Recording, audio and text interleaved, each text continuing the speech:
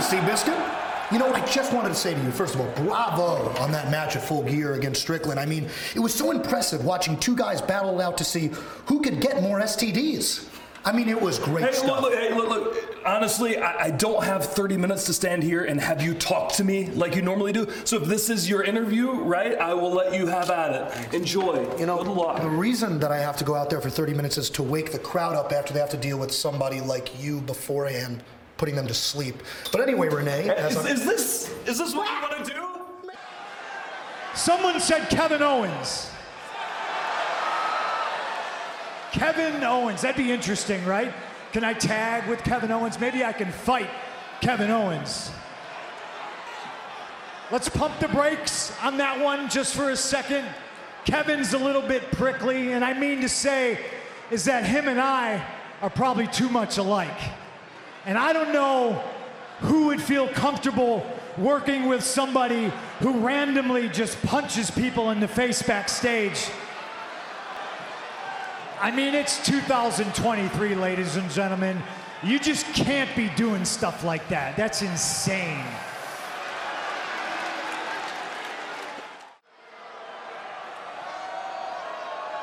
Are you done? That's your one pass to stand here and speak to me disrespectfully without me coming after you. I have never asked for anything to be handed to me, and I've always done things stubbornly the hard way, and I'm here to do that. Adam Pearce, where you at? We're making things official. We might as well make it official. CM Punk is entering the Royal Rumble.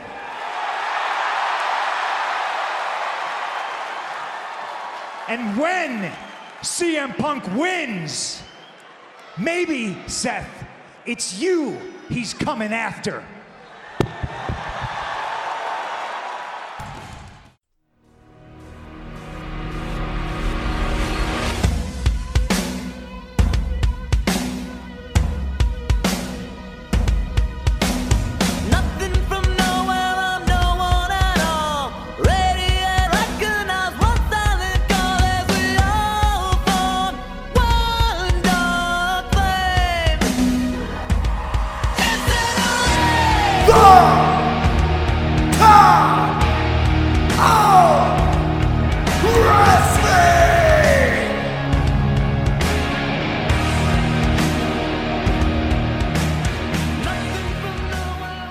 Good Wrestling Day! Welcome back. It's Wednesday, and I'm the Professor, and it's the Top of Wrestling podcast. We appreciate you guys checking us out every week, and we appreciate when you subscribe, like, and share on iTunes, Spotify, Podbean, Amazon Music, Pandora, YouTube, Facebook, Instagram, and the X. A lot to uncover today. Basically, every show had CM Punk, so that'd be pretty easy to run around with. But, hey, can't dive in unless I have the other host of the Top of Wrestling podcast. You know him as the Doc. I know him as ODM. You know, it's faster famine. You know what I meant. Feast or famine with me with these fucking intros, because I either have nothing and I go, hey, let's just go right in the news, or I've got so many things I can't decide. So I'm going 2 for 1 on this one. We're going to start with happy birthday to you. Happy birthday to you. You look like a monkey and you smell like one too. Welcome to the 40 Club, Dick. Thank you. Thanks. Appreciate that. Well, you said say that. I don't want to really sing, so I figured I'd just power through it. I think I did all right. It's fantastic. Kayfabe pal. You know, it's funny, you know, you mentioned Punk being on every show. We're at a point right now where WWE has so many superstars that are legit fucking stars that we actually care about, and they all have one common thread. Everybody wants to finish the story. This is the year of finishing the story, and I ain't even mad at it. Yet at AEW, all we're getting is run-on sentences. Fair, but it's funny because I was watching Raw, and it's funny you say that. Cody's got to finish his story. Punk's here to finish his story. Rollins doesn't want him to finish the story. Orton. I was like, Orton's story. Everybody's got a story right now. Which Drew. Okay.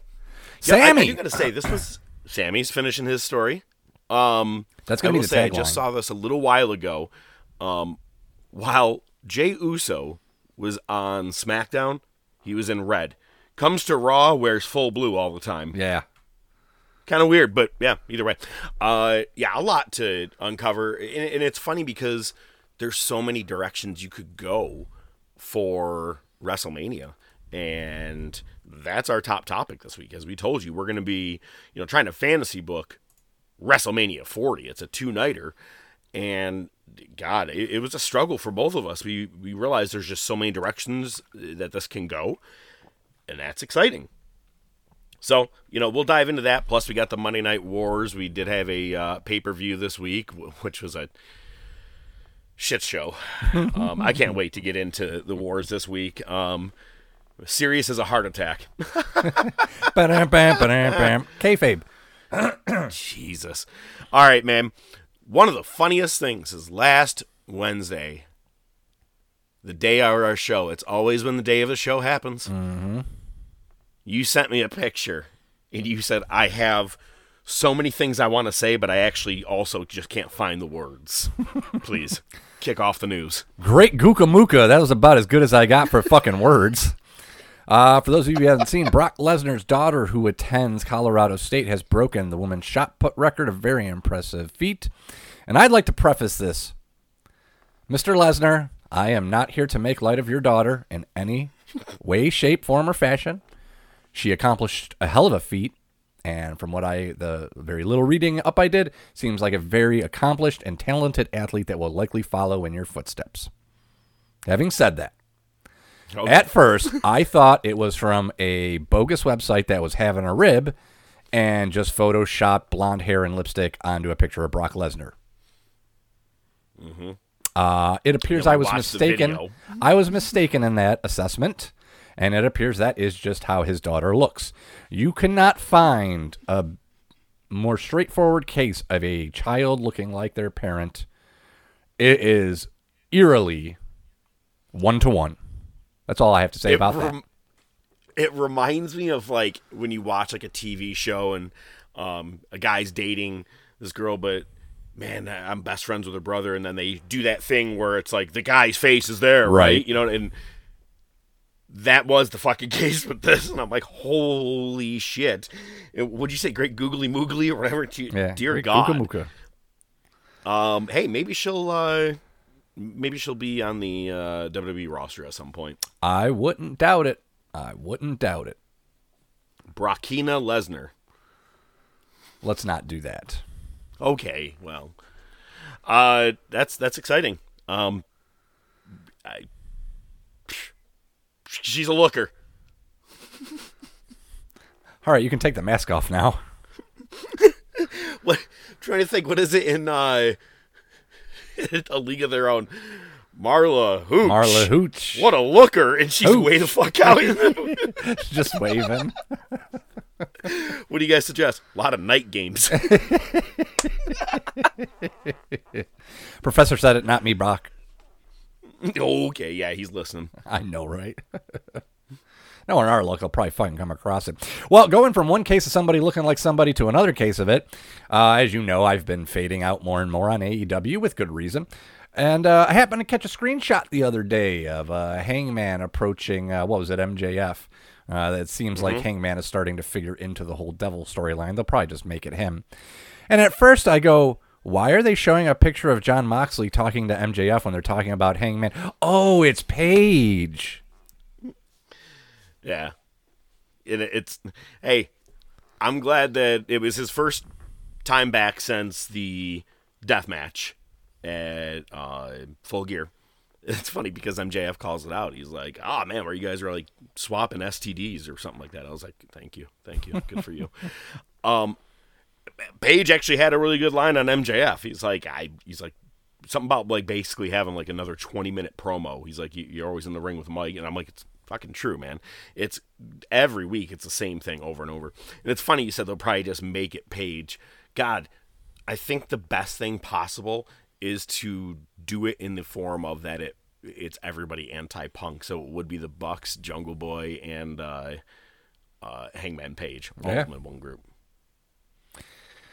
I wouldn't be surprised. I guess we can talk about it a little bit more later, about the whole inside baseball / taking jabs at the other side. I know I kind of referenced it last week when I said, a couple times where, WWF doesn't talk about, or WWE doesn't talk about AEW because they're number one. They don't have to. But I think it goes deeper than that. Well, Roman did to Cody. He's like, and what'd you do? You went and started up another company with a bunch of friends, and he still had to come all the way back here. You're like, they've made little references, but not shitting on anybody. They just make reference that it's just there. Right, and Cornette actually just referenced that. I just saw the YouTube clip. The actual show hasn't come out, the podcast. But he says, you know what? Fuck it, I'm just going to bring it up. Punk, his promo on SmackDown. Mm-hmm.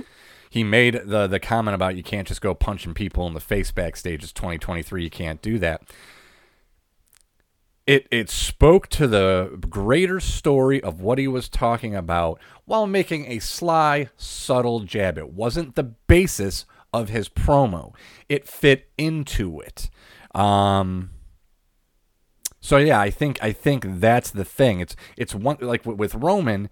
He brought it out there, but not as like an inside joke where everybody like, ooh. It was something relevant that spoke to the bigger picture, what the promo was about. You see what I'm saying? There's a difference. Where AEW just blatantly calls it out, just talking shit. Right. And it doesn't go well, anywhere. And it's the most it's ever been talked about was when Sami Zayn was doing his hot chair thing or whatever it was, and he's like, you guys could ask me about AEW back like all the way back in like 2019, right? Yep. Like it was the first time to anybody mentioning it really. Actually in AAA saying that he'll buy that pissant company just to fire you again to Billy Gunn. They don't really do a whole lot. And the one about you can't go punching people backstage, is it me, or did it kind of fall on like deaf ears or crickets in that audience? That's the best thing about it. Again, going back to my point about nobody even pays attention to AEW. He put it out there, but it wasn't the focal point. It was just part of the grander picture. But here's the thing. I bet you half the WWE universe doesn't even fucking know what happened. And they don't fucking care. And the ones that are there are the few that you could hear. So, I mean, that's the beauty of it. He put that jab in there. That didn't draw shit, and it didn't need to because the rest of what he said is what drew money. One thing I have to say about this whole Punk, but also the Devil thing back in AEW. If anybody remembers where the mask all originated was All Out, the night of Brawl Out, right? What happened right before MJF showed up, and you hear that Tony Khan phone call, right? They played the Ring of Honor video of Punk doing the greatest trick the Devil ever pulled was making you think he didn't exist. They showed that exact clip. This all originated about Punk. Really, that was the whole thing, is he was the Devil. Don't trust him, blah, blah, blah. MJF comes back. He's on the level, Devil, blah, blah, blah, blah. But you're still following through on something that actually really originated storyline-wise with Punk, and you guys are still keeping it going. That's how dumb that they are. Yep. It's what I tell you, run-on sentences. Well, I'm excited to talk about this next guy here because, wow, I feel like he's just being a prick left and right. Yeah, you know who else is a prick? Patrick Mahomes. Go Bills! Fuck the Chiefs! Dolphins lost! AFC East is still up for grabs! Hit the music! The Bills make me wanna shout, kick your heels up and shout, throw your hands up and shout, throw your head back and shout. Come on now, the Bills are making it happen now. Stand up now, come on and shout, yeah, yeah, yeah, yeah.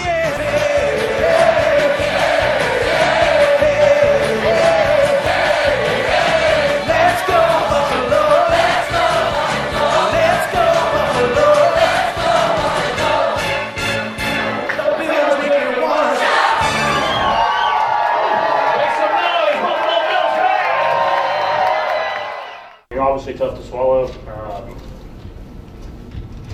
I mean, not only for me, but just for football in general. I mean, just to take away greatness like that. I mean, for a guy like Travis to make a play like that, and who knows if we win. But as I know as fans, you want to see the guys on the field decide the game. And that's why last week I didn't say anything about the flag. They didn't get called on the Marquez. And so, I mean, they're human, man. They make mistakes. But, I mean, every week we're talking about something, and all I can do is go out there and give everything I have, and I'm proud of the guys. That's what we did, and it was a great football game that ended, another great football game that just ended like that. It's just tough to swallow. Patrick, what do you... Everybody called that man a bitch. Fucking Charlemagne called him a bitch, and the Breakfast Club called him a bitch, and the View, and the Talk, and every rapper, and the Drink Champs called him a fucking bitch.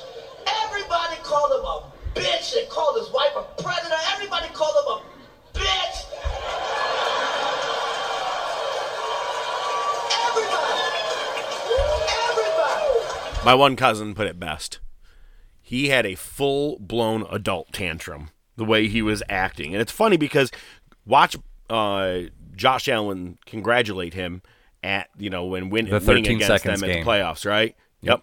And then this one, that play was bullshit, man, or whatever the fuck he said with his high-pitched baby voice. Acting like a bitch. He a bitch. I said, oh, bitch. Man. All the way in space. Fuck Patrick Mahomes. That's good. But now, yes, that he's a dick, but let's also talk about this other dick that we have that apparently I didn't realize was really that much, but wow, he's 2 for 2. Yeah, that whole disciplinary committee that he was on that came to the decision to let go Punk apparently still exists, which Danielson is still a part of, and now he will just be fining people for their social media posts. We know that Britt Baker just voiced some displeasure. Who else was it? There was somebody else. Oh, it was the Hardy Boys.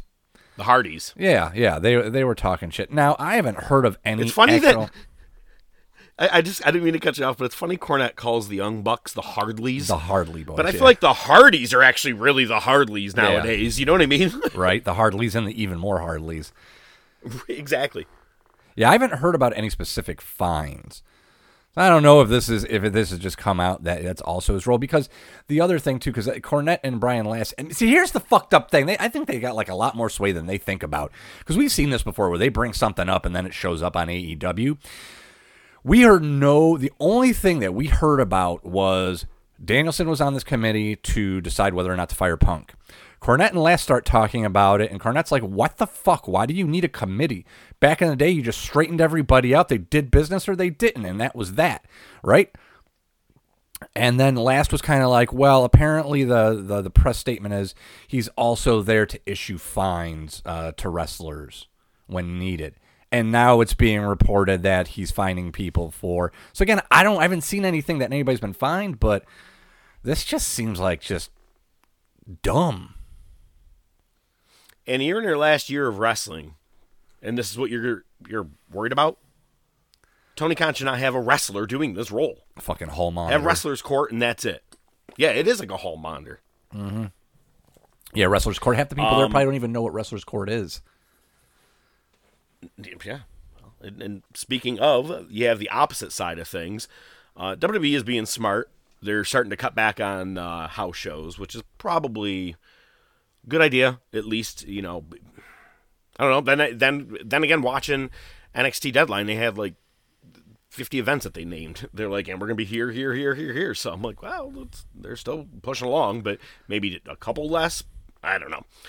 But one thing that's definitely different, and Orton even did an interview about this, is that, when you are under Vince McMahon as your owner, holidays don't matter, pal. I'm working Christmas, you're working Christmas. Triple H is giving everybody time off. You need it, you want to go be with your family, do what you got to do. He even made a post about it himself, like wearing like a Santa hat and shit. But Orton said, he goes, under Vince, we didn't have that option. He goes, now we actually get to be with our families. I'm like, that's fucking cool. Yeah, imagine that, huh? Who would have thought? I'm loving Triple H being in charge more and more, and it sucks because I was just, when doing the fantasy booking for Wrestlemania, I was like, man, wouldn't it be cool if he came out and did one match? And I'm like, wait, no, he had to retire because of the health issue, so he can't even take a bump probably. Yeah, I mean, it's one of those things you could probably take a bump and be fine. It's just, it's not something you can do. Right, if he's in there giving an interview and somebody hits him, he falls backwards, sells it, boom. Excuse me. I'm sure he could do that, but at this point, why would he? Yeah, no need. I was just thinking, I'm like, it's WrestleMania 40, man. This is kind of a big thing. Let's bulk Him this versus Orton. motherfucker up. Yeah, would have been cool. I thought even him and Cena I would take. Him and Punk? Nope. Oh, I know that ain't happening. Happening. Ray ain't coming home. Actually, I mean, I'll talk about that soon when we get to NXT. But carry on with the news. All right. Well, I saw reports from The Observer and from Mike Johnson, and it seems that MJF is pretty much been cut from the Iron Claw. Seems like he was going to. Fine. He wasn't really an actual brother anyway. It's a kayfabe one. So yeah, it's Lance. So apparently the subplot was going to be them bringing him in, him not working out, him wanting more money, yada yada. But it appears that, I think that he doesn't even have speaking lines in the final cut, let alone if he's actually even shown on camera. So, yep, there's that. Oh well. I'm excited, man. Just a couple of weeks away. I can't wait. I'm going opening night. I cannot wait for that movie. Yeah, I'm not going opening night probably, but definitely going to check it out. I can't wait. It looks fantastic. Yeah, the other day, I think this was on SmackDown. Charlotte was in a match with Asuka. They had to rush the finish.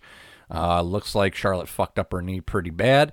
I know the first thing that's probably going to come up is kayfabe or shoot. The way that it played out, unless Charlotte's really that good at selling this look legit 100%, I think she fucking shredded her knee. They fell really awkward on the rope. I'm not sure. Yeah. I watched it a couple of times, and it's really hard to tell if it was a slip or if there was any form of a fault. Like maybe Asuka could have held on. I don't know. It's not like it was it happened pretty fast kind of thing. Yeah, I don't think so. Yeah, it's just real quick. Freak accident. You know what I mean? So, I kind of got to feel like Charlotte at this point. You might want to start thinking about signing her to a Legends deal. There's not much more for her to prove, and she's barely there anyway. Bring her, give her the Cena treatment. She's been around since her appearance in '98. Is Reed?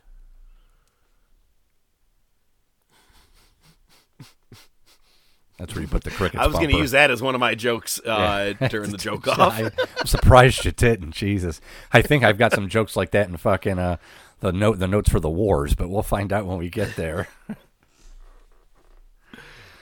So I am happy to see that you did put this in here, that the title for New Japan, the one that was a U.S. title, UK title, and it's going to be that triple threat match, they've now decided it's going to be the global championship. So you have a world championship and a global championship. Yeah, I feel remember when I did the one-off? Oh, and a hat tip to Cultaholic. That's where I saw this story. I'm trying to do that more often. Give a little more credit to where I'm seeing these things. Yeah, man, I remember a long time ago, we've done a couple one-off episodes where, one of us just records independently, and it's like 5 minutes long. It's just a rant or something. I think the first one we did was mine, where it was Titles Are Worthless, where Cassidy won his first title in AEW. And, dude, I mean, it's gotten to the point where it's crossing over to WWE and in New Japan. It's just, it's almost pointless, WWE isn't doing new titles, though, I don't believe, right? Does it matter? They have 4 world titles between the men's and the women's. Actually, make that 5 if you count NXT. I guess that's true. Actually 6, yeah. It's really funny when they're like the undisputed tag team champions. Look, that has been an undisputed thing since Orton and Riddle dropped them to the Usos way the fuck back nearly 2 years ago. Yep. Have one belt, please. It's just annoying to watch people carry around 2 belts. Each. When it's one each, yeah. I'll digress on that one. But yeah, New Japan they keep it somewhat limited on their titles, though. It's like they get rid of one and introduce a new one. I don't know why. Yep. I mean, the U.S. title, excuse me, it was like 2018, 2017 when that first came around. Yeah, they brought it back, and then, pretty much That's when Kenny Omega won it. Oh, you're talking New Japan. I'm sorry, I got my lines twisted. Yeah, it was pretty, I want to say it was right after I started watching, because it was after Omega won. So Yep, exactly. And then I believe he dropped it to like Cody or something like that. Yeah, I think it was Cody. Yeah. Well, just as quick as it came in, it's gone. All right. Yeah. There you go. Yeet. Yeet. Indeed. Remember I told you some independent wrestler from North Carolina or down south somewhere had a trademark? Yeah, apparently that's been denied, so he can start using it again. Yeah, well, that's that. Yeet. We weren't stopping it. Taking it back. So in case you didn't know, because it's not exciting. Who does? This weekend, Final Battle on Friday night. Again, last year was Claudio defeating Chris Jericho for the world title by doing nothing but the Superman swing the whole time. And that's how Jericho tapped out. But we also had the double dog collar match, Jay Briscoe's last match. Well, this year, the headlining match apparently is Athena versus Billie Starkz. Athena, former Ember Moon, is going to be defending her title. She's at a solid range. She's actually like easily in the top 5 for female wrestler of the year. She had just a tremendous year. Too bad nobody saw it. The TV title. Exactly. Thank you. The TV title is up for grabs in the survival of the fittest match. Tony Nese is taking on Ethan Page. Don't these all sound exciting? Yeah. And Keith Lee versus Shane Taylor. Basically, it's AEW Dark. But they are having one match. It's the Fight Without Honor match between the Blackpool Combat Club versus FTR and Mark Briscoe. It's a tribute to Jay Briscoe. I'm not even going to act like I made this one up. I'm going to steal this. Someone said, "Move over, Owen. We got another corpse to milk." Jesus Christ. Yeah, but come on, man. I mean, like, really, we have to do this? Can't And Dax did a video. He goes, I could have saved this for doing this in front of all the right production team and everybody at AEW. I want to be like, well, not anymore without Kevin Sullivan. But he was, saying all this, and he goes, but that's not what Jay would have done. He goes, him and Mark would have taken this phone, and they would have went out to the chicken coop, and they would start telling me and everybody else. And he goes, and that's what I'm doing here. And I'm like, that's pretty cool.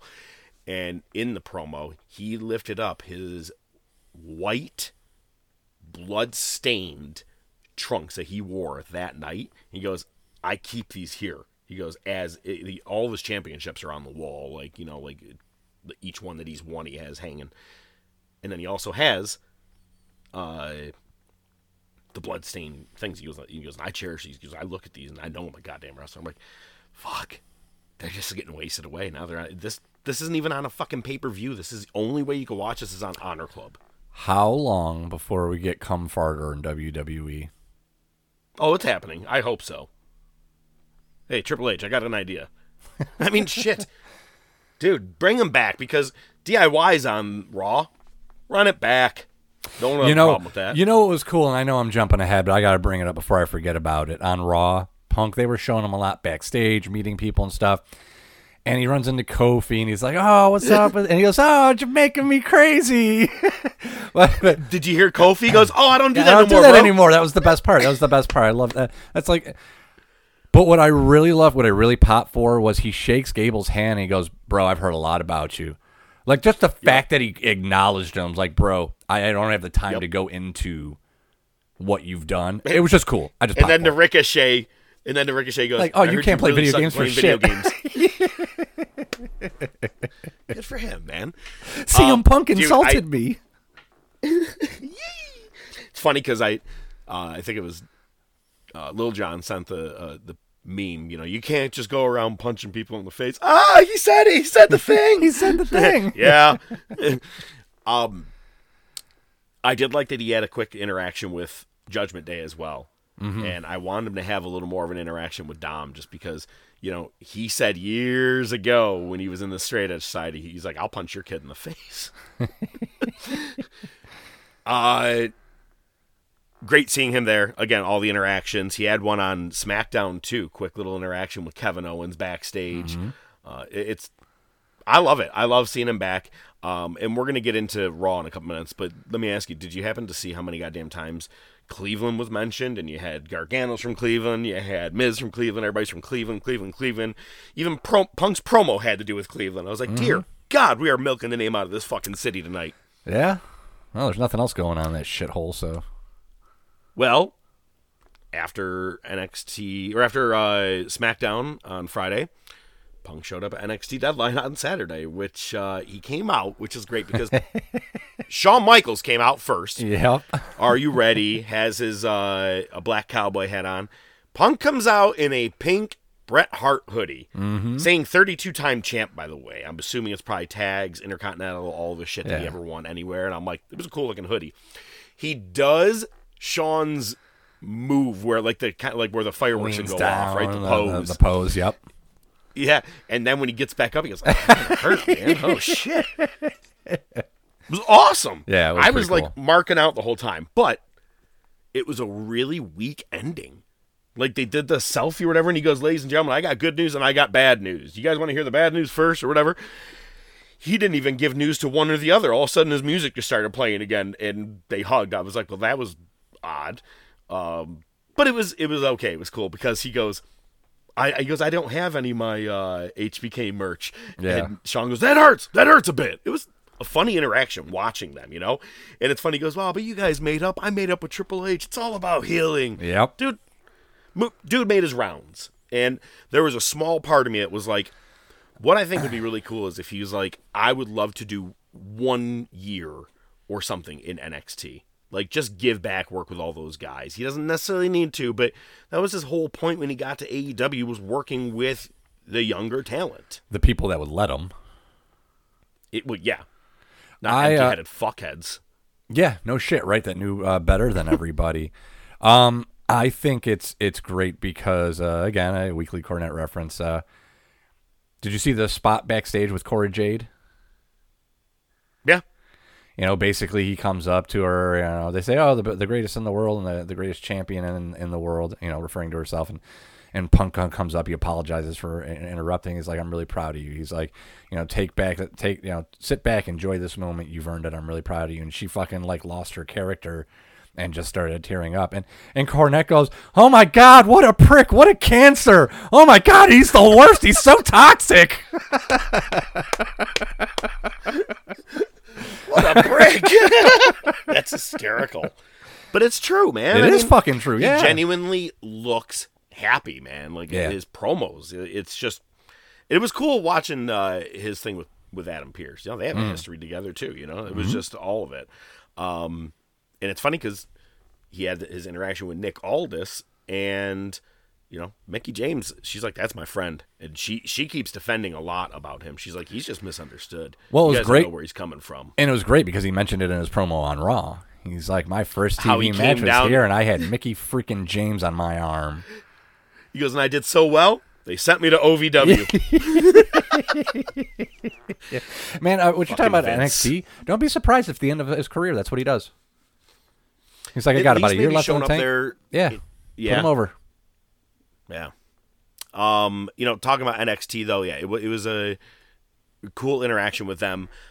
Opened up hot, dude. Dragon Lee wins the North American title from Dirty Dom, who is absolutely the most fucking over heel, but like booed, hard ass boos. I mean, He's got the most heat. Judgment Day was not getting any heat on Raw until they put the mic in his hand, and I mean bass boos. Like, it was deafening. I was like, amazing. Right. This fucking kid. I love it. It gets him. I'm happy every time. So they had the Iron Survivor Challenge. They had the women's version. They had the men's version. I don't even know who won the women's version. I can't remember. First, I do got to say, after Dragon Lee won the title, the big Titantron, the big screen, was a graphic that says, and new North American champion, Dragon Lee. Every time the winner of each match or whatever it was over, they put it on that big screen right there. And I go, different. And I like it for some reason. It's just different. Yeah. So found that. Carmelo Hayes defeated Lexus King. Wasn't a fan of that. Yeah, I saw the result, and I kind of was like, really? Maybe you start Lexus King off a little softer, get him some wins under his belt, show what he can do. But he got on the mic afterwards and was basically like, "Hey man, thanks. I got PLE out of this. Thanks." Like basically like mocking whether I won or lost doesn't matter. I'm in your head. It was pretty good. There you go. The men's Iron Survivor Challenge. Trick Williams had like fucking 0 points with like 2 minutes left. And the whole point of this is when you get pinned, you have to go into basically a penalty box, like hockey, you know what I mean? And I remember watching it last year when I was in New York at that Airbnb, and I was like, it's not bad. This year was a little more exciting. And you know how like when you watch like a Iron Man match, kind of like one of the worst ones ever was when Taker returned and they tacked on like an extra minute by accident because, you know what I mean? Like it wasn't timed up properly, right? And that happens a lot with like a beat the clock challenge, things like that. Sometimes they always just fuck it up a bit. Trick was down like 3 points to everybody else and within like a 20 to 30 second period. And when I'm saying the clock ticked 1-0 after he got his final pin and won the match, it was extremely well timed out. I'd actually like to know who produced the match because it was well done. And I want to tell you right now, if you didn't watch it, just watch that last minute and listen to the crowd lose their fucking mind when Trick Williams wins. I mean, it was awesome. It was a good match. And then Ilya Dragunov defeated Baron Corbin in the main event. Not a bad show, man. Nice. NXT's hanging in. Yeah, good to see they're coming back. Yeah. Well, especially Jesus Christ, the pandemic years it was just not kind to anybody. I feel like post that, and then they just turned everything pink and remember that. Weird. Remember that match between Ciampa and Walter, and Ciampa just did like 20 bounces off the rope and did the lariat, bounced off the rope, hit the lariat. They went to commercial and came back. He was still doing it. Oh my God, do you remember? Oh, this is kind of a funny thing. We should always go back and just kind of talk about the pandemic every now and then. When the girls just stopped wrestling and they didn't realize it was picture in picture. I don't remember that. Oh my God, they just came to a dead stop. They're like, oh, it's commercial, okay. But they didn't realize it was picture in picture, and the girls were basically just standing the fuck around and then came back and started fighting again. It was Jesus. Awesome. Awesome shit. Raw's gotten better. So in the main event, Cody defeated Nakamura, but by DQ because he sprayed the red mist in his face. I love the selling. You would have thought that he got tased. Right. Oh my God. Oh my God. That's Cody for you. He's one that cries during promos, you know. Well, there is that. Do you remember the time he burned himself before burning himself? Smart move, man. I think we're going to see you catch on fire tonight. But anyway, so that was able to keep it going, and then as he's getting walked out, he gets another Kinshasa for Kinshasa. Yeah. Yes, thank you. You know me. I don't speak no good. Another one to him. I'm like, maybe we can extend this a little bit more into. I mean, they're saying that day one, they're having it's a special Raw. Day one, right? And they had that pay-per-view that one time, but this is a Raw. And on that night, Drew is going to end up facing Seth Rollins for the title. Mm-hmm. And it sounds like Miz and Gunther are probably going to have a match coming up again. He has one more chance, and if he loses, he can't go after Gunther. If Gunther still holds the title, Miz can't try to challenge for it anymore. We've seen it a billion times, so he'll probably lose. Maybe we'll put Cody and Nakamura again. I don't know. It's I doubt it's going to be at the Rumble, considering Cody was the first entrant. Mm-hmm. Yep. I was kind of thinking about that too, based on our top topic of how that would work out. But I think at best you're going to get another match at day one, and Nakamura will probably lose that one too. I hope not, because it already pissed me off that he lost. I was like, come on, man, he's just losing everything right now. It's the best he's looked in a long time, and he just keeps losing. I agree, but at this point, that's his role in the company. Sad but true. Fair.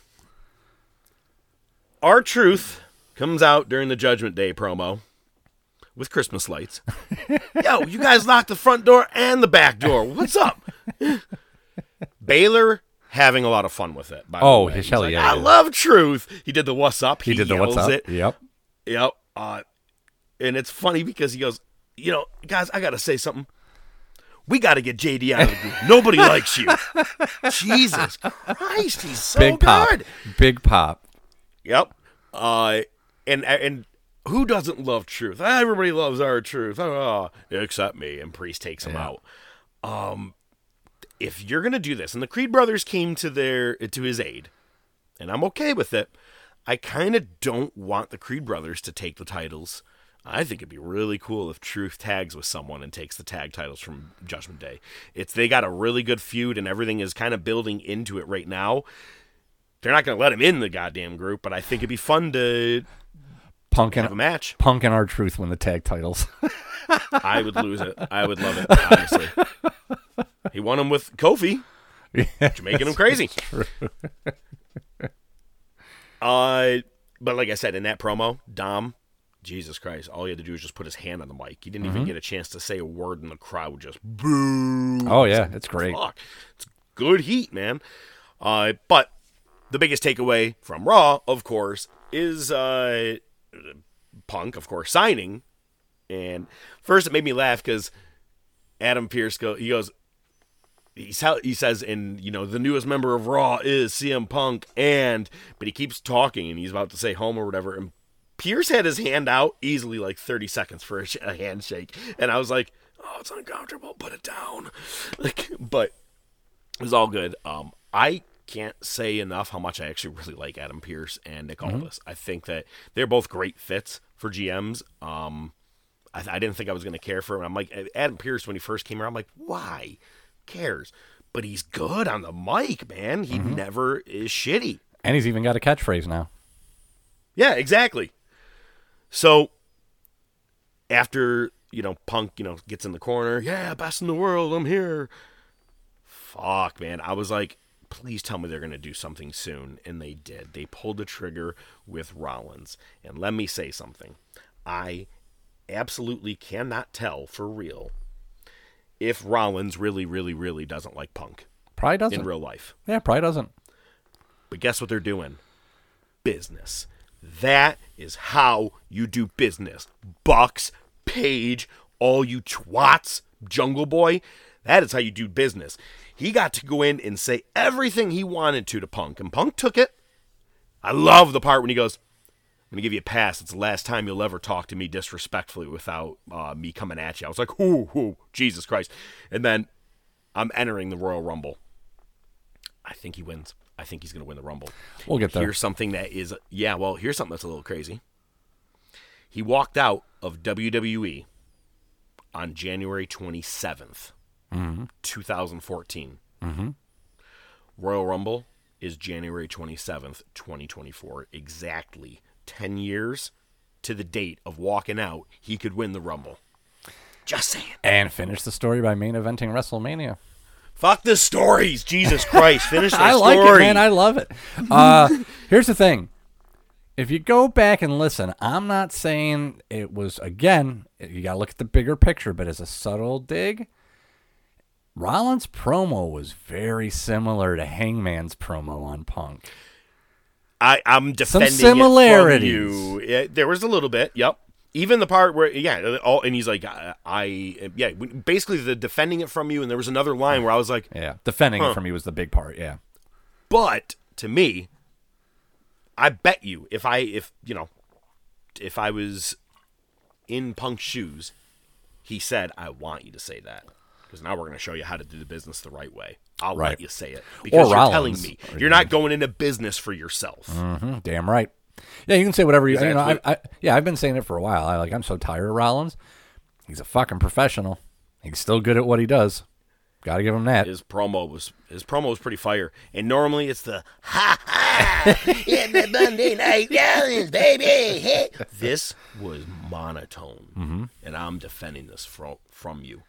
And I'm the world champ. And blah, blah, blah. Everything that he did, it was the most serious Rollins promo I've seen probably since when he joined up with the Authority. Oh, wow. You're going that far back. That's how far back it's been since he's had just like those solid, quiet promos where he's talking. It was just a different Rollins last night. Nowhere near as up and flashy and shit. Didn't even care about anybody singing his fucking song. It was awesome. I say last night. That's when I watched it. Kayfabe hell. Good. It was great. Great exchange. Punk entering, all of it just put together. One of my favorite things, by the way, is when everybody, every fucking year, and I'm going to throw 29 superstars over the top rope. Everybody always says they're going to be the one to throw all 29. It only happens if you come in at number 1, dickhead. Oh, well, you can come in at number 4 as long as nobody else gets eliminated. Okay, but no one has ever in the history of the Rumble thrown all 29 over the top rope. That's I true. would love to see it happen. That's true. They came close with Kane Lesnar. had Kane. Well, oh my God, Lesnar cleared out half the fucking started at number 1 that one year. Yeah, number 1, and then took out 15 people, and he didn't even need to be in it. He was the world champ. Mm-hmm. Was that the year Drew eliminated him? Yeah, because that pop. That was a good one.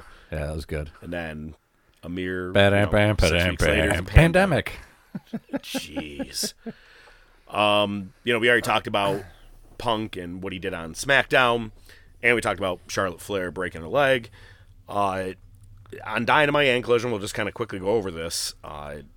It looks like on Winter is Coming, it's going to be Moxley versus Strickland in this tournament match, or in their Continental Classic tournament.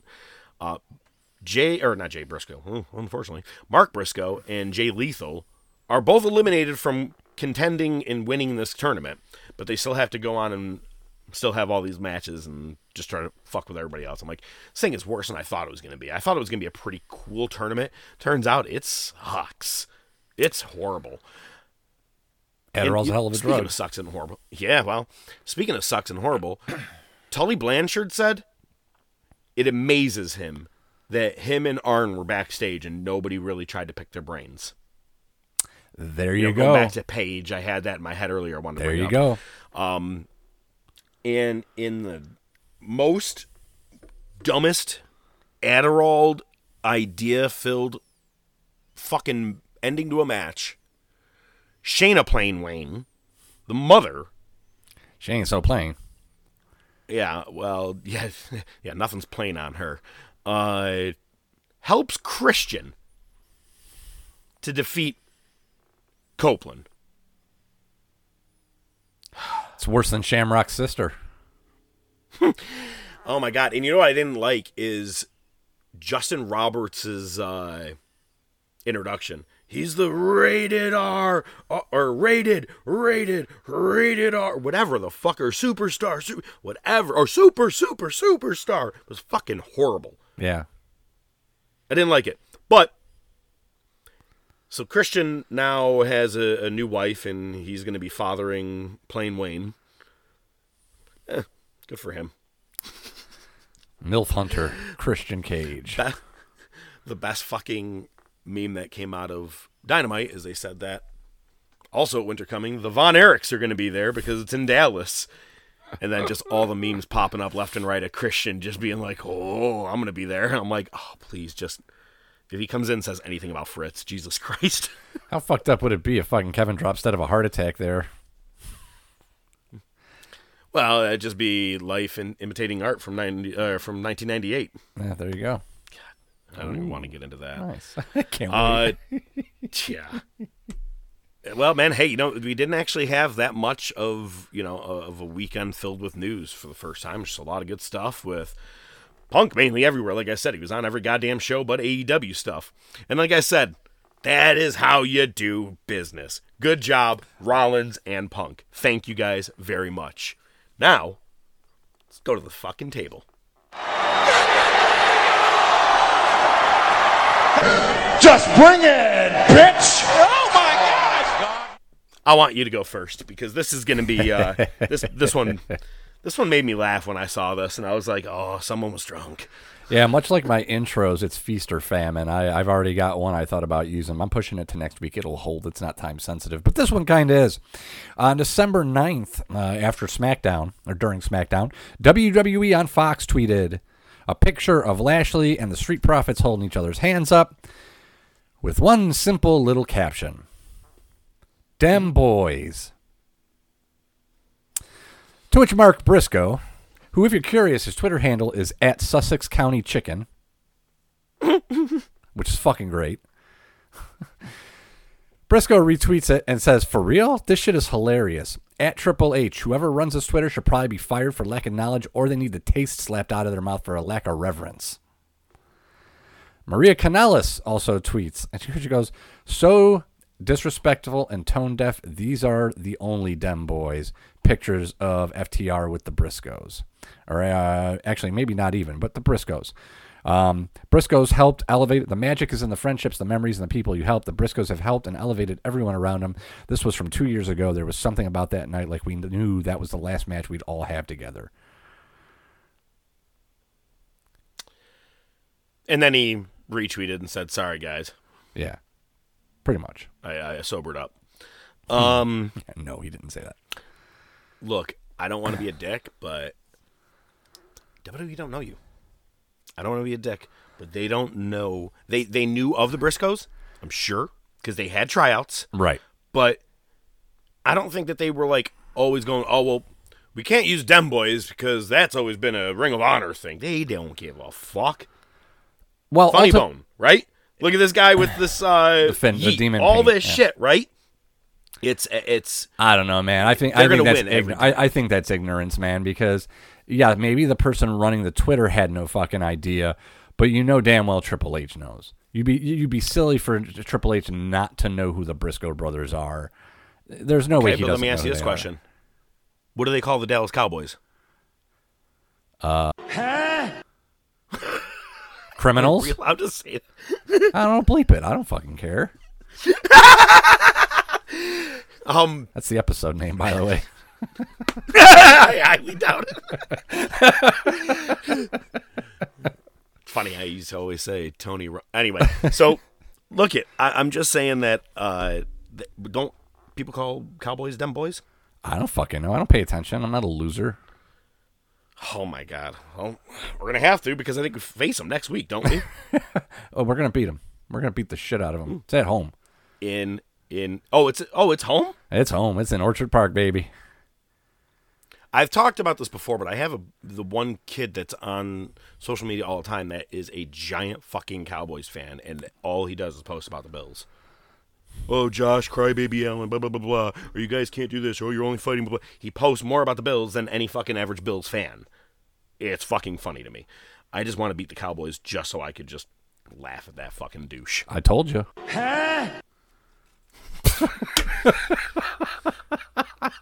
Yo, I have to edit the show, man. Bunch of whores running around. Whores. So, I need you to explain something to me. What is so goddamn exciting about hockey? Oh, to me, damn it. it's soccer on ice. God damn it. I wish I had a beer right now because I feel like I fucking need one. I'm going to run through the screen and fucking wring your neck. Dude, you watch 4 hours of play or whatever to get one goddamn goal. Oh, wait. First of all, that's the worst comparison you could have made. You've got football that runs, 3 hours for a game? And when you break it down to actual action, it's like 7 minutes. You can watch, they have that special feature on NFL Network where you can go back after the game and you can watch every play, and that's it. It literally takes less than 15 minutes. Okay? I know. Hockey has more active action than almost any sport. I think it's up there with basketball. Dude, if I have to explain it, you're just not going to get it. First of all, think about what it takes to be on ice skates.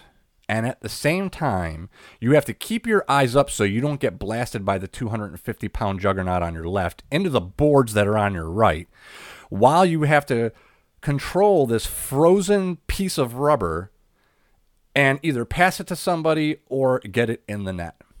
On top of the checking, the crisp passes. There you go. Nice one. Thank you. That was your whole reason for having this. Again, I can't explain it. And and here's the thing. It's an 82-game season. I mean, yeah, it's not as long as baseball, thank God. But these guys go through hell, and then the playoffs come. And they're like, all right, fuck it. And somehow they fucking Spinal Tap it, and they turn it up to 11. And they move faster. They hit harder. these fucking pussies in basketball and fucking soccer. These guys get a fucking skate to the face. They go back, they get stitched up, they put a cage on their helmet, they come back out in the next period. I mean, that's commonplace. It's a sport where fighting is not so much anymore, but it's fucking tolerated. Like, yeah, you're going to get a penalty, but it's not like you're going to get suspended or arrested. Like, yeah, just go ahead. You know what I mean? So it is hard for me to explain. I also played, I never played ice hockey. I always played street hockey. I played roller hockey in a couple leagues. I played floor hockey in a couple leagues. But I can't explain it to you. It's the best sport. Hands down. Yeah, it's all right. Actually, I'm not too far from San Jose, as I've mentioned many times. And, yep. Obviously, Sharks are pretty. Obviously, they play there, so I'm like, maybe I'll check out a game. I've only ever been to the Amherst, so your minor league, if you will. Yeah. AAA, or whatever. And they're great. We go to about 5 to 10 a year. Yeah, but I have heard that NHL, it's night and day with the difference of like the passes are crisper and stuff. Oh yeah. I'm just saying. I don't know, man. That long of a game, and you may only get one goal. I'm like, God damn, that's a long time to watch to have very little. There's but so I guess much other stuff though. Like I said, there's the hits. There's just the passing is enjoyable. Watching that people break out, scrumming behind the net, close calls, good saves. It's good shit. NHL hits. Now that was a game. Yeah, that was a fun game. That was my. That I think Crosby still has it. Yep. Yeah, because I gave him mine and found an extra one or something like that. Oh, there you go. Oh yeah, dude, I was a very, very big fan of that game, and he and I would like get done with work, and like when we were working the suit store, you get done at like 10 o'clock, and we're like, Madden or hits tonight? Which one? And fuck, it would just go to like 2 a.m. playing that game, man. I loved it. So, I just had to make you explain it. I really was just busting your balls. Hey, man, let's go to Raw and Nitro and Rock Bottom. Monday Night Wars! That's right, son. Shane, have you got poopies in your diaper? That's supposed to be Shane! No doo-doo. You see, as the chairperson and owner, of course, of the World Wrestling Federation, I am both a scholar and a gentleman. I take great offense when you people call me a sphincter or a starfish, because I am nothing less than a scholar. King Shane has a silver spoon. You tell him, Pop. Look at it. Tell him. You're not a sphincter, Pop. Mr. Briscoe, does my ass taste good? Yes, it does, Mr. McMahon. Oh, man. No. This isn't the way to get onto the good side of the corporate team. You're not a sphincter, Pop. You're a scholar and a gentleman, Pop. This is a sphincter. Oh, very good, son. That is a sphincter.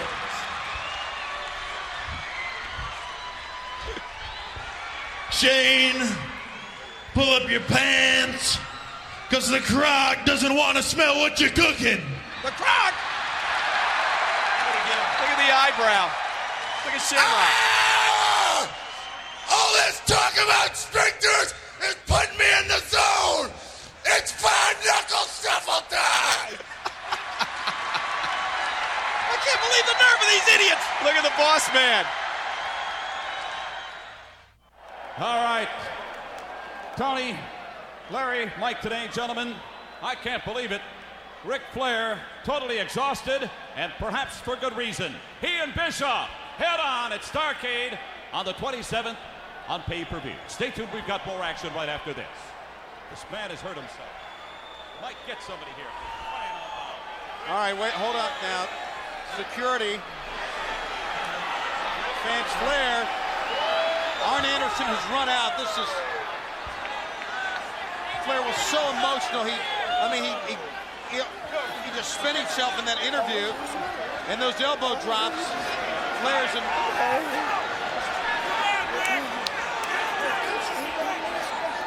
Arn Anderson, there's a sense of urgency here, fans. So stay right with us here. At least They didn't do blackface this time. All I can think of is that Simpsons where it's like a flashback or something. Like, hey, Grandpa, look, we bought you a brand new car. Oh my God! He falls to the ground. You see his hand. He's like, give me the keys. Oh God, it was. I forgot this entire skit even existed. To be honest with you, we talk about the mocking the nation so often. I didn't know this one even happened, and everybody was fantastic in it. I can't wait to get to it. But first, we got to talk about Rock Bottom the night before in your house. Well, be prepared because either I'm forgetful as usual or it wasn't on the cock. So we'll find out when we get there. Interject if I miss it. What are we talking about? I have no idea. We'll find out, though. You ready? Okay. Yeah, let's get there. I'm we'll ready. get there when we get there. December 13th, 1998. It's In Your House 26. They're still clinging to that branding, but they're using it less and less. It's Rock Bottom. It is The Rock's pay-per-view. It opens up with The Rock at Planet Hollywood. Does a little skit. Fucking great. Sees one guy. He's like, sit your ass down, jabroni. You're blocking The Rock's light. Then starts doing, he's like, and all the In Your Houses are now going to be named after The Rock. There's going to be this one, he goes, and let's not forget the Lay on the SmackDown pay-per-view coming to you real soon. I'm like, that's, wow, even way back then he was getting SmackDown set up. Mm-hmm, absolutely. We open up with Val Venus and Godfather versus D'Lo and Mark Henry. Venus says he's a lot like butter on a pancake. We both melt in the hot spot. Godfather has 4 hoes with him. Must be because it's a pay-per-view. There's a sign. It says, know your role. But the O in roll is a dickheed, complete with shaft. That made it to the Peacock? All right. Well, it's the cock on the cock. Yeah. Oh, good call. There you go. Branding. Godfather gives the host the night off and says, I'm going to give you Val Venus the whole night as a gift. Venus says, I've got the Yule log if y'all got the fireplace. Get it? Oh, yeah. Not log. I don't have a log. I'm just saying, if I did.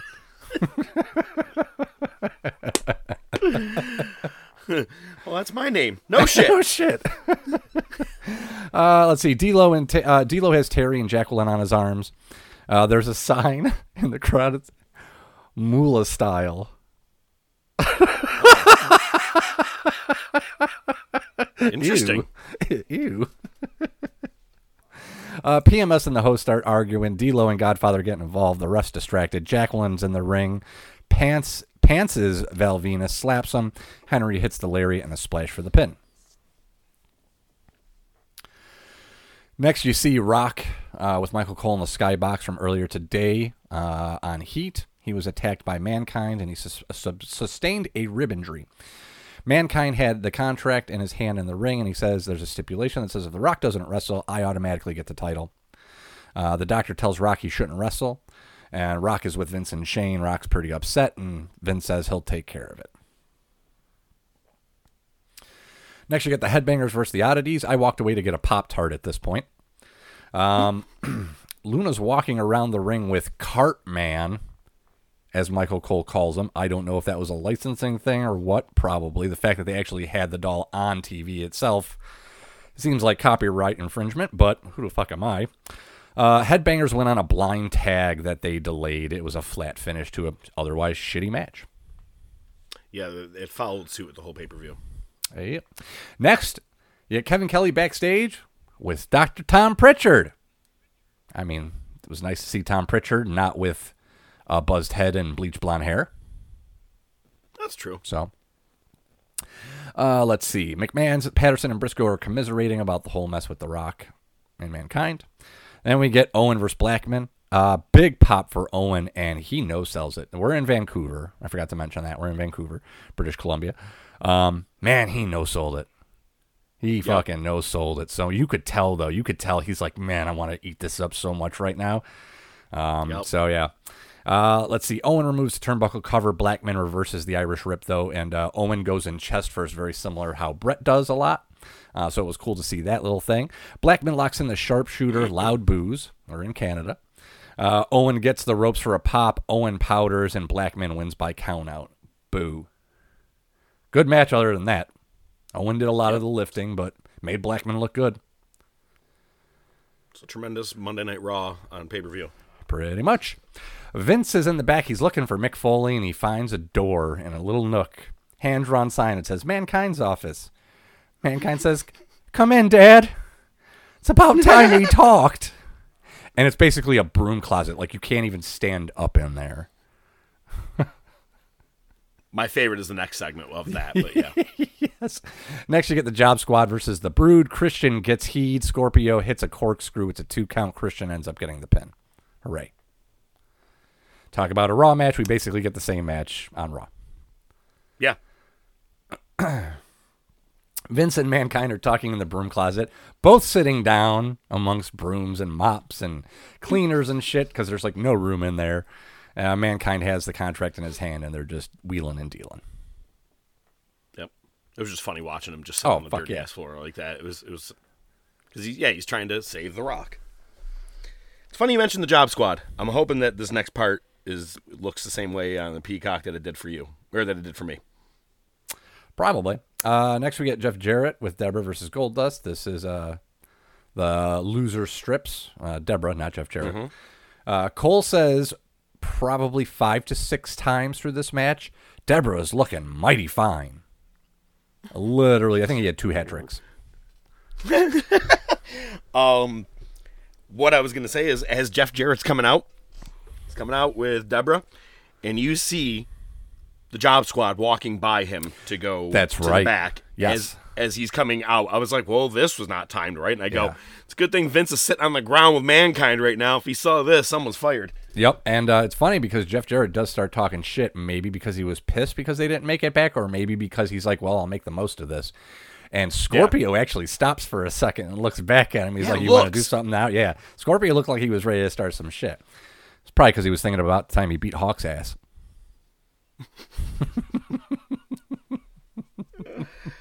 All right, Jeff Jarrett. All right, so yeah, 2 good hands. Ultimately, I enjoyed watching them work together. I've got a ton of notes on this just because of like the last part of the match took so goddamn long. And it was so convoluted. The ref gets distracted by Deborah with the guitar. Goldust gets a 3 with no ref. And then Deborah's in the ring again to seduce Goldust. But Goldust just spits on her, hits Shattered Dreams. Must have been a spider in his soul. Jarrett rolls out of the ring. The ref starts counting him. Deborah comes in the ring with the guitar while the ref's back is turned and teases it for fucking ever. Mm-hmm. She just has the guitar cocked back, ready to go. Finally hits the heat shot. Pieces of guitar still laying around in the ring. Jarrett comes in at 7, hits his finisher for the win. And then the ref's finally like, where'd those pieces of guitar come from? So HBK has to come out naturally. He says, hey, that was one hell of a victory, Jeff. Why don't you go to the back and get a cold beverage? Deborah, you stay right here. I was thumbing through the rule book, and I see if you bring a foreign object, it results in a DQ. Therefore, big pop before he even says it, Goldust is the winner by DQ. So it's time to stop your grinning and drop your linen. And he's got to decide: is he a heel if you're siding with the corporation? Because this is very face-like what you're doing to. It is. I didn't like it. Yeah, no, I didn't. But she doesn't. I liked some of it. Well, obviously, yeah. She doesn't seem to mind at all. HBK takes out a 20, sticks it right in between her tits. And then you see Jeff Jarrett watching on the TV from the back. HBK says, I love my job. She teases dropping her bra. Cole says, you go, girlfriend. Oh, my God. Exactly. Then Blue Blazer, tonight. Blue Blazer and Jeff Jarrett come out. Blazer covers her with the cape, and HBK grabs the bra, rubs it on his face. It was like that skit from Chappelle's Show, titty residue. Vince is shown leaving Mankind's office smiling. It seems he got his way. Next, you get the Outlaws versus Bossman and Shamrock with HBK for the tag titles. Shawn Michaels has said that DX is not allowed at ringside. Heels in control most of the match. Gunn's the hot tag. HBK distracts the ref, gives the nightstick to Bossman, but Gunn reverses a suplex into a pin to retain. It was kind of ugly. Yeah, don't worry. We'll probably see this again. Probably, yeah. Yeah, a lot of repeats on Raw. Yeah. It was a weird week. We'll get there.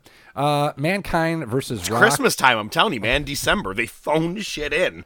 I said simply have a good Christmas time. Inside joke. Yeah, world title match between Mankind and Rock. Vince and Shane are out. And Vince asked Mankind if he brought a pen. Mankind has the contract in his hand. He says, oh, I'm willing to omit that stipulation. But Cole calls Mankind getting screwed at Survivor Series the greatest double cross in WWF history. Except the first time that it happened. Yeah, well, this is the third unplanned one. Yeah, right? This is like the third one since. Yeah, it's funny how they omit and celebrate the same thing at the same time. Like, they don't talk about it, but they will when they need to. You know what I mean? That's kind of fucked up. They played a little dirty. Mankind says he wants Vince to admit to the fans that he never said I quit, and he wants Vince to do it on his knees. And Vince's response is great. Well, I heard somebody say they quit, and Rock said it, so if Rock said he heard it, then that's good enough for me. Mankind tears up the contract, and the match finally starts. At one point, Mankind uses the steps, and Vince yells to, I think Kyoto was the ref on this one. Yeah. And he says, next time he does anything like this, DQ his ass. And again, it was something we're going to see on Raw, but during the match, Rock just puts on the headset and just starts cutting a promo. You got to fucking love it. I liked when he used to do this shit. Oh, hell yeah. No, it's fucking great. But Mankind fights back. He gets the chair. Rock gets advantage before he can use it. DDTs Mankind while they're on the floor onto the chair. Mankind hits a leg drop to the crotch of the Rock, and Vince says, that's it. That's a DQ. So Mankind's like, well, you can't call for the bell if you're dead, so he pile drives Kyoto. Vince tells the timekeeper to ring the bell. Mankind uses the same strategy. Says you can't ring the bell if you're not standing. Takes out the timekeeper. Mankind goes after Vince. Rock hits a chair shot. Rock hits a rock bottom. Shane goes for a shot on him with the world title, but Mankind ducks and Rock eats the title shot. Mankind covers him. Tim White in. 2 count. Locks in Sacco. Ref calls for the bell. Vince takes the mic from Fink as he tries to make the call. Says, cut the damn music. Mankind wins the match. However, the only way to win the title is by pin or submission, and he didn't submit. So you get a little bit of a dusty finish there with a lazy booking for how to explain it. Sacco on Vince. 2 chair shots from Shane, no sells him, beats down Vince.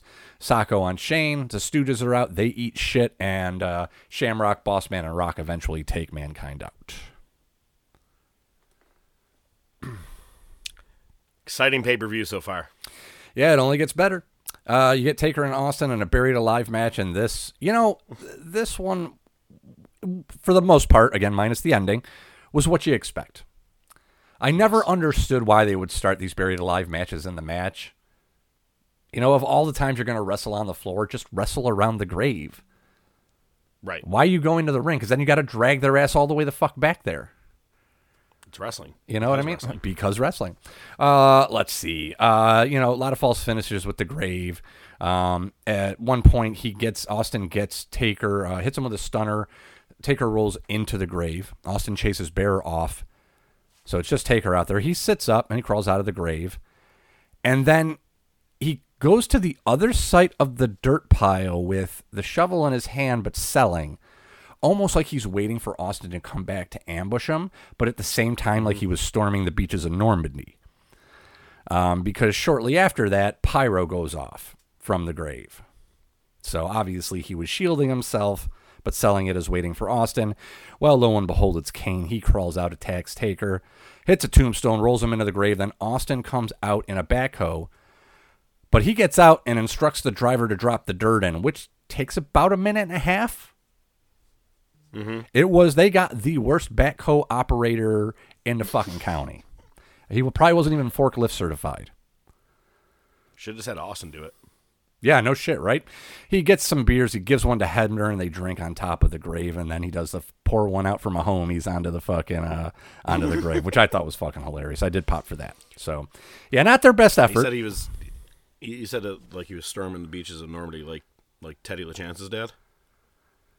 Oh wow, that's a deep cut. I don't even remember. If you said that name on its own, I wouldn't get it. But bringing it up, yeah, you're gonna be a psycho just like your old man. Loony. Bro, I saw this online, bro. When you think about it, think about those 4 kids and how he explains what happens to him after. It's pretty much what happened to him in real life. Oh, yeah. And that fucked River died. Yep. Yeah, a lot of it. Yeah. Corey Feldman went nuts. He has a great band. He's touring with somebody. Who is he touring with? Fuck if I know. I don't find tickets remember. that anytime soon. Yeah, I know, right? Well, let's talk about Raw. I'd rather see what Corey Haim looks like nowadays. Maybe he'll do a duet with Patrick Swayze. Throw it to Lucas.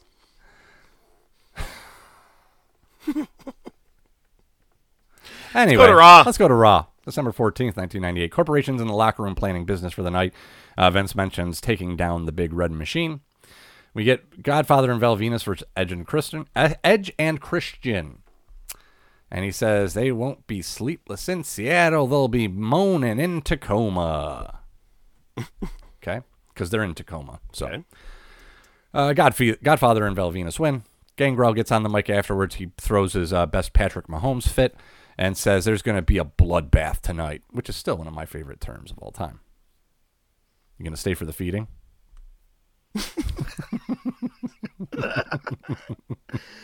Austin, Massachusetts. Wait a second. Wait. I'm just trying to put all this together here. You said you don't know what I was talking about. Yeah. Your Raw completely doesn't have this? It might not. Did it happen at the beginning of the show? It opened the fucking show. Then no, it doesn't. Please enlighten me. What's not on the cock? DX brought it back one more time. You got the croc. And this time it was Road Dogg being Vince and Billy Gunn was being Shane. He just kept being like, you tell him, Dad. And he had a silver spoon in his hand. And there was these 2 midgets that were just right on Road Dogg's ass the whole time. Ass kissers, right? One had a sign that said Briscoe Brothers Body Shop, right? And then, so you haven't seen any of this shit. Wow. No. YouTube it. And you don't see Triple H playing the Croc again. And fucking X-Pac kills it. He's Ken Shamrock. And he just keeps going, ah! Like screaming and shit. But the funniest part is that Road Dogg, being Vince, he's like, everybody says I'm an asshole. And he's like, but I'm not a sphincter. I'm a blah, blah, blah, whatever. And they keep saying sphincter. So all of a sudden, X-Pac goes, all this talk about sphincters getting me excited. I want to do a 5-knuckle shuffle or some shit like that. It said something like a 5-knuckle shuffle dance or some shit. Yeah. And yeah. So doing that, he did that part a couple of times. It was fucking hysterical. Chyna is playing the part of Big Boss Man. So she is just taking the nightstick and just twirling it around, almost funny circusly like, and throws it up in the air and drops it and doesn't know where it goes. Like, even she's getting in on this thing. It was great. So either they took it out because of all the sphincter talk, or they had to have one more person to get made fun of. And out comes Jason Sensation as HBK. Oh. I'm sorry. HB Gay is what he called that's probably why. There's your hat trick. Out why it's not on there. Dude, it was a really good segment, man. But like I said, X-Pac to me stole the whole fucking thing. Just I'm definitely the first thing I'm watching when we're done here. You are definitely gonna have to watch it. I had to find it on YouTube for Soundwise. There is a full 14-minute version on Daily Motion, or there's in 2 segments on YouTube. All right. So check it out, and to everybody else, obviously, because if you're following along with us each week, you're not going to be seeing that on Peacock. Yeah, good probably segment. Not. But then it ends with the real Shawn Michaels and the corporation coming out, and it's funny because Rock is like, I'll come down there and beat your ass, blah, blah. And Triple H goes, I seem to remember the last time you and I got in a ring. I know I was away for a couple months, but when I was here, I was kicking your ass every week. And he goes, if I'm not mistaken, I took your title last time. And Rock goes, the only reason you did that is because she hit me in the corporate jewels, referencing SummerSlam for the ladder match. And it sets up that tonight, because they all wanted to, Shawn Michaels says, because you guys think that you're the only ones with a sense of humor, we're going to show you what kind of sense of humor we have. We're going to get a rematch of last night's Rock Bottom pay-per-view, where we're going to have the tag titles on the line between New Age Outlaws and Big Boss Man and Ken Shamrock. And Triple H, you will get to go one-on-one with The Rock tonight. I can't believe this is like a fucking 15-minute opener. I can't believe you didn't see this. No shit. That explains why it was only an hour and 22. There it is. I thought I just got lucky. All right. Well, now that we got done with that, like I said, go check that out. And a reminder, one day in the near future, I will be doing a anthology of the Monday Night Wars. I will be doing supercuts for each year, where it's just our Monday Night War segments. They will be special releases yet to be determined. Exciting. Yep. And each segment will be separated by your bumper of Monday Night Wars. Monday Night Wars! Which started from Wednesday Night Wars, and I Wednesday didn't even Night know Wars. why. It was just so simple. I'm like, we're keeping it. That's the way to go. Where do you think wrestling's going to be by the time we get done with this? In real life? Yeah. All the crazy shit that's happened over the last couple of years? Hopefully, Tony will have either dropped dead from an overdose or Endeavor buys them out. Yeah. Part 2. They really are going to be like And then WCW. Yeah. Fuck. All right. Anyway, Kevin Kelly's with Blackman. Blazer's in action next, and Blackman calls out Owen. He says, I'm going to unmask the Blazer and show everybody it's you filthy little nugget. So you get Blue Blazer versus Goldust. Goldust sets up the Shattered Dreams, and Jeff Jarrett runs in. Blackman comes in. He takes out Jeff Jarrett, then the Blazer, takes the mask off. It's Owen. And the best part is Jarrett runs in and throws a tank top over his face. Looked like a pair of underwear. It was great. Let's see. Next, they show Mark Henry backstage reciting poetry with the music playing. And since King has said it probably 50 times over the last month, they finally figured, let's fucking run with it. And Sexual Chocolate is born. And new theme and everything, New theme too. and everything, yeah. Fucking, yeah. You get Sexual Chocolate and D-Lo with Terry and Jacqueline versus Bob Holly and Scorpio. He's got his new music. He says, I'm a lover, not a fighter. I ain't come here to fight. I came here to tell everybody a bedtime story. It's what happened on China and Oz date. She invited me to her room in that sexy voice of hers. Come here, Mark. Sadly, that's very accurate. D-Lo, and you see D-Lo's face. I can't do impressions for shit, but for some reason I can get China's, no problem. That's weird. That's scary on multiple levels. We'll blow right by it. They show D-Lo's face, and he's actually enjoying this tale that Mark Henry is telling. He's like, okay. And he goes, he's like, I was in the corner watching, getting all cuckolded. well, he said, China told me to slip into something more comfortable. D-Lo, you know you were running the camera. He ain't lying. That's basically what D-Lo said. So wait, so this was the original One Night in China. It may not have BBC been, style. BBC. Oh, Lord, she done wore me out. Yeah. Terry distracts the Job Squad, and Jacqueline hits a dropkick from the top rope to give Henry the win. Yada, yada. Next, you get the rematch that you spoke of, Outlaws versus Bossman and Shamrock. I don't know if Gunn's ankle was injured. It looked like it was wrapped, and they were definitely selling to it, so I don't know if they wrapped it just so they could sell it or if he, tweaked it or something. Who the fuck knows? Hebner takes a slight bump. It's enough to miss HBK hitting Road Dogg with the chair, which only gets a 2 count. And then HBK hits Gunn with the nightstick. Shamrock locks in the ankle lock. Gunn's out cold. So they do the 3-hand drop, and we have new tag champs. Both are double champs. Shamrock celebrated like he fucking won the world title. I know.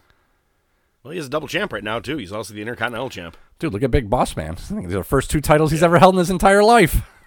It's true. It's funny, though, because it's so fucking hypocritical. Well, The Rock didn't get pinned or submit. Well, same with Billy Gunn here, and they accepted just some hand drops. Like, well, good enough. Titles could change hands. Yeah, well, it's Vince, so whatever works for him, I guess. Isn't it a damn shame that Ray Traylor wasn't alive when they redid Longest Yard? Why? Oh, it was like a security guard? Yeah. That would have been nice. There was enough they had wrestlers Steve in that Austin movie in already. there. They had Kevin Nash. Racist as fuck. Yeah. Yeah. Yeah, that was kind of fucked up. Goldberg. Khali. Wow, there were a lot of wrestlers on there. Yeah, no shit. With fucking Kevin Nash when he's on the all I ever did was love you. It's so great. It's the best. Oh, man, I love it. Vince and Shane come to the ring, and they say, we have a bad taste in our mouth, referencing Sacco. But not just because of that, because Austin qualified for the Rumble for winning that match. So tonight there's going to be a no-holds-barred match between Kane and Mankind, and we're going to pick what number Austin will enter the Royal Rumble. So they've got the little tumbler there. Shane, and so naturally they pick number 1.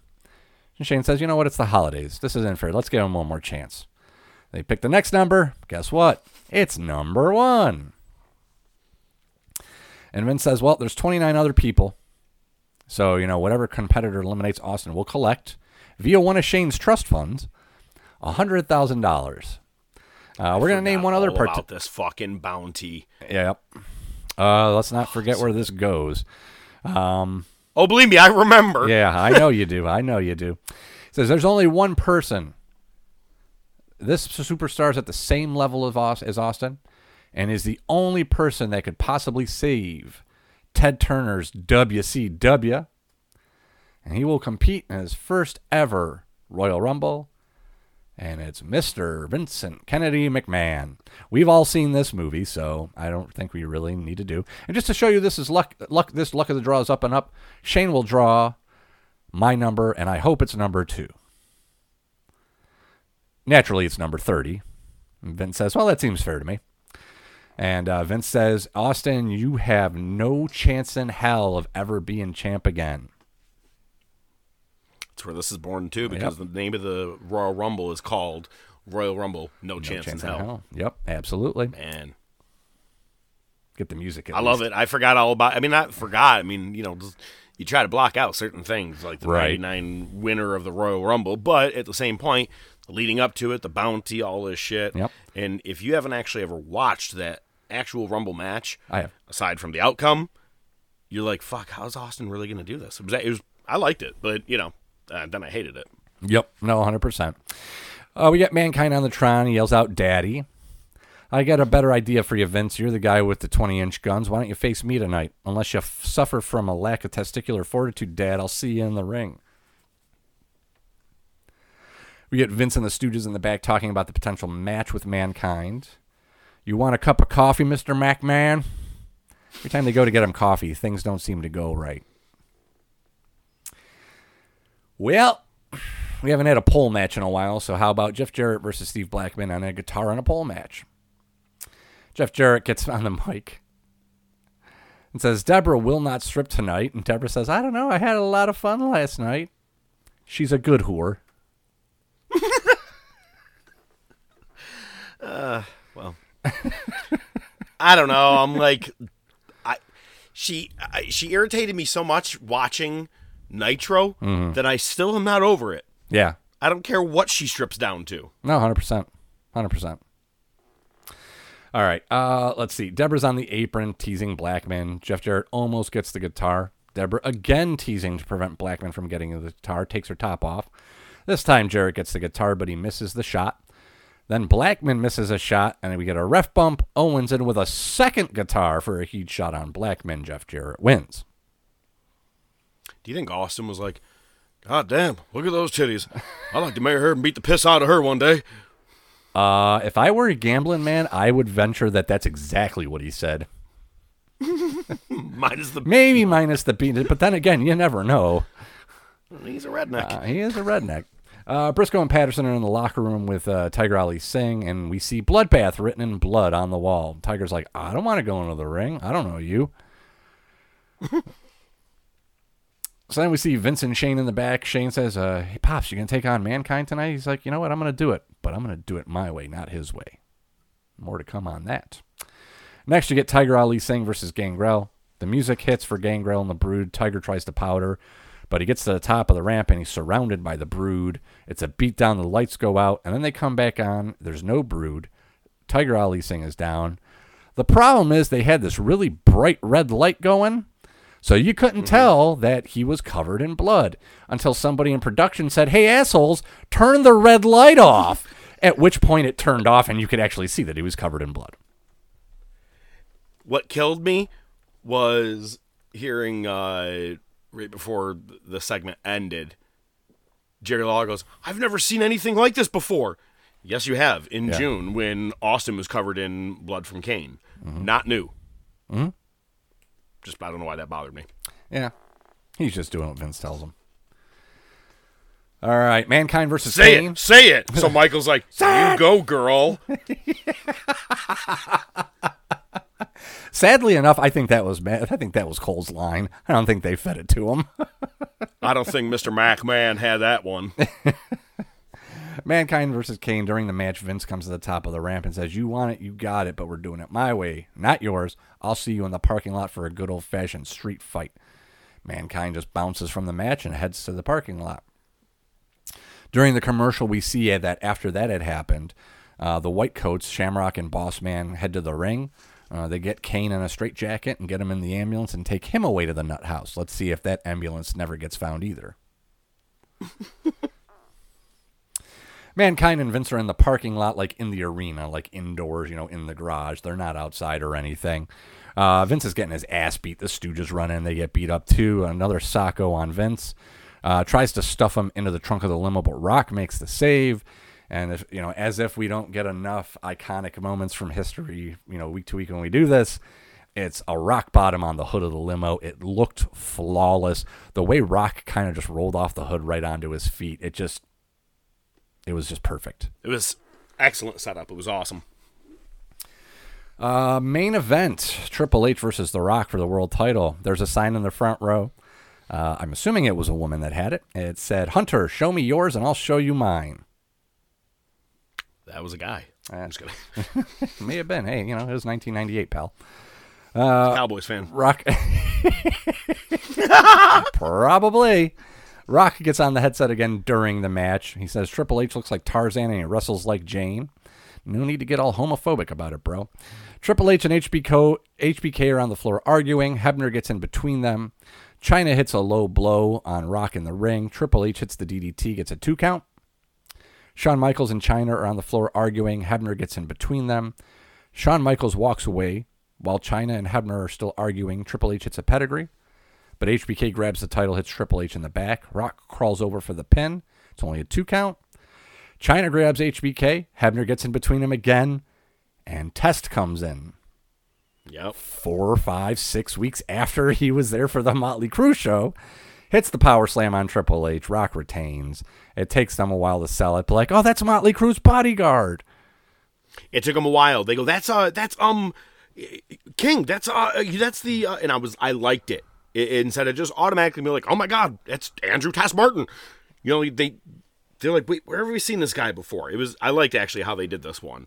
But yeah, man, Jesus Christ, I forgot Test was going to actually be showing up soon. Yep. Yeah, man, between the pay-per-view and Raw, good segments, nostalgic segments, but not the best showing as of late. Nope. No, but don't worry, WCW didn't do as well. I think that of all of their recent shows, I mean, obviously it's not a high bar to live up to, but I think this show was better than it's been. I'm going to say that at least. Can't wait to get to Ric Flair. Yeah, I said for the most part.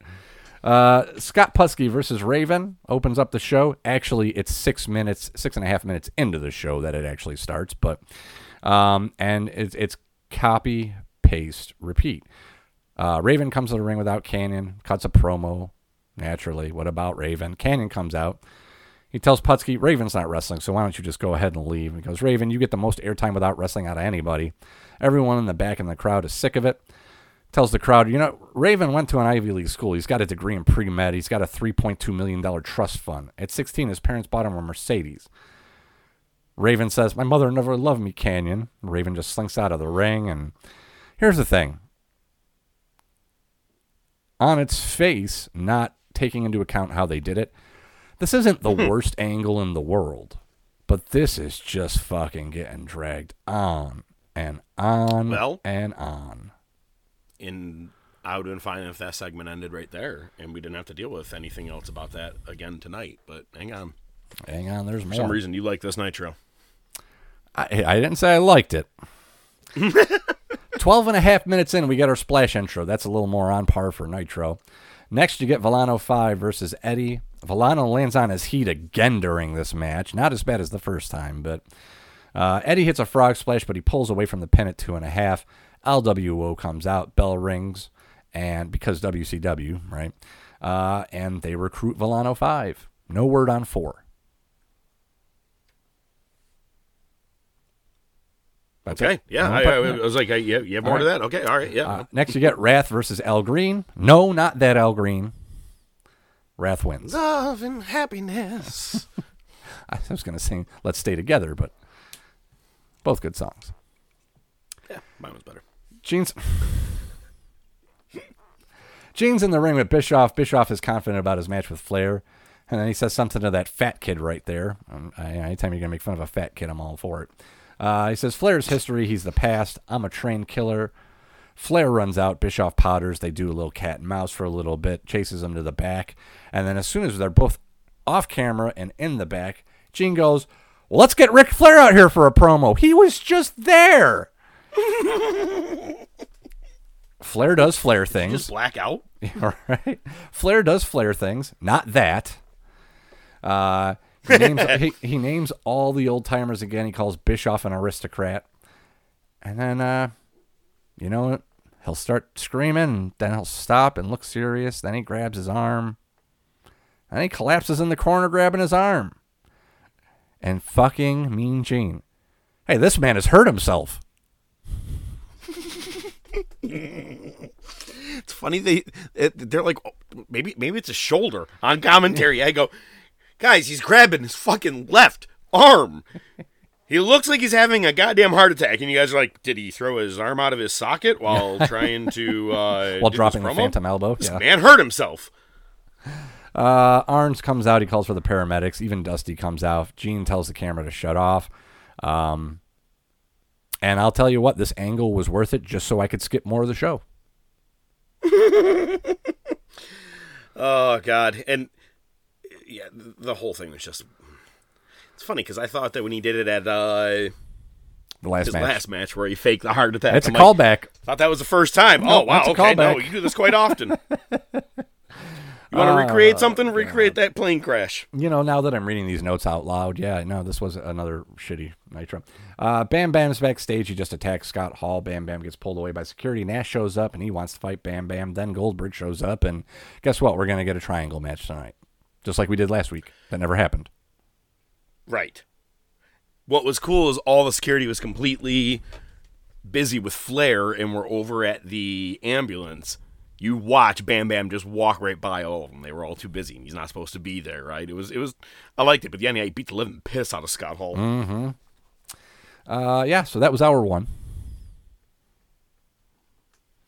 Felt like it was 4. Gene's tell me about it. Gene was in the ring with Billy Kidman. This should be rich. He requests that Ray comes out, and he wants a fair match, just like the last time they had a promo together. And Ray says, all right, no interference from the LWO. Well, guess what happens? The LWO flocks? Yes. Ah! I think, if I am not mistaken, we could be seeing very soon the beginning of the Filthy Animals, which was Kidman, Mysterio, and I think someone else where they all have their team together. I think that's because the way they team up in this whole thing after LWO came to the ring, they did some moves together and stuff. They so it looks did. Like they fought them off a little. Towards it. Is that the one where Ray wears a lot of camouflage? A lot of camo? Yep. Yeah, that's what I thought. Yeah, I think you're right. Man, He's also maskless. Yes, that angle's coming up with Bischoff soon. Yeah, the one that Bischoff gets criticized for a lot. Yeah, I know, right? Next, you get Jericho out with Ralphus. Jericho is carrying one of those sign stands like that you would see in like a Perkins, where you'd walk in and it says, "Please wait to be seated." You know, like the metal frame with the square bottom. He's carrying one with him. Calls out Conan for beating him for the title. Conan. He says Conan is the biggest Latino hip-hop star since Gerardo. He's like Rico Suave.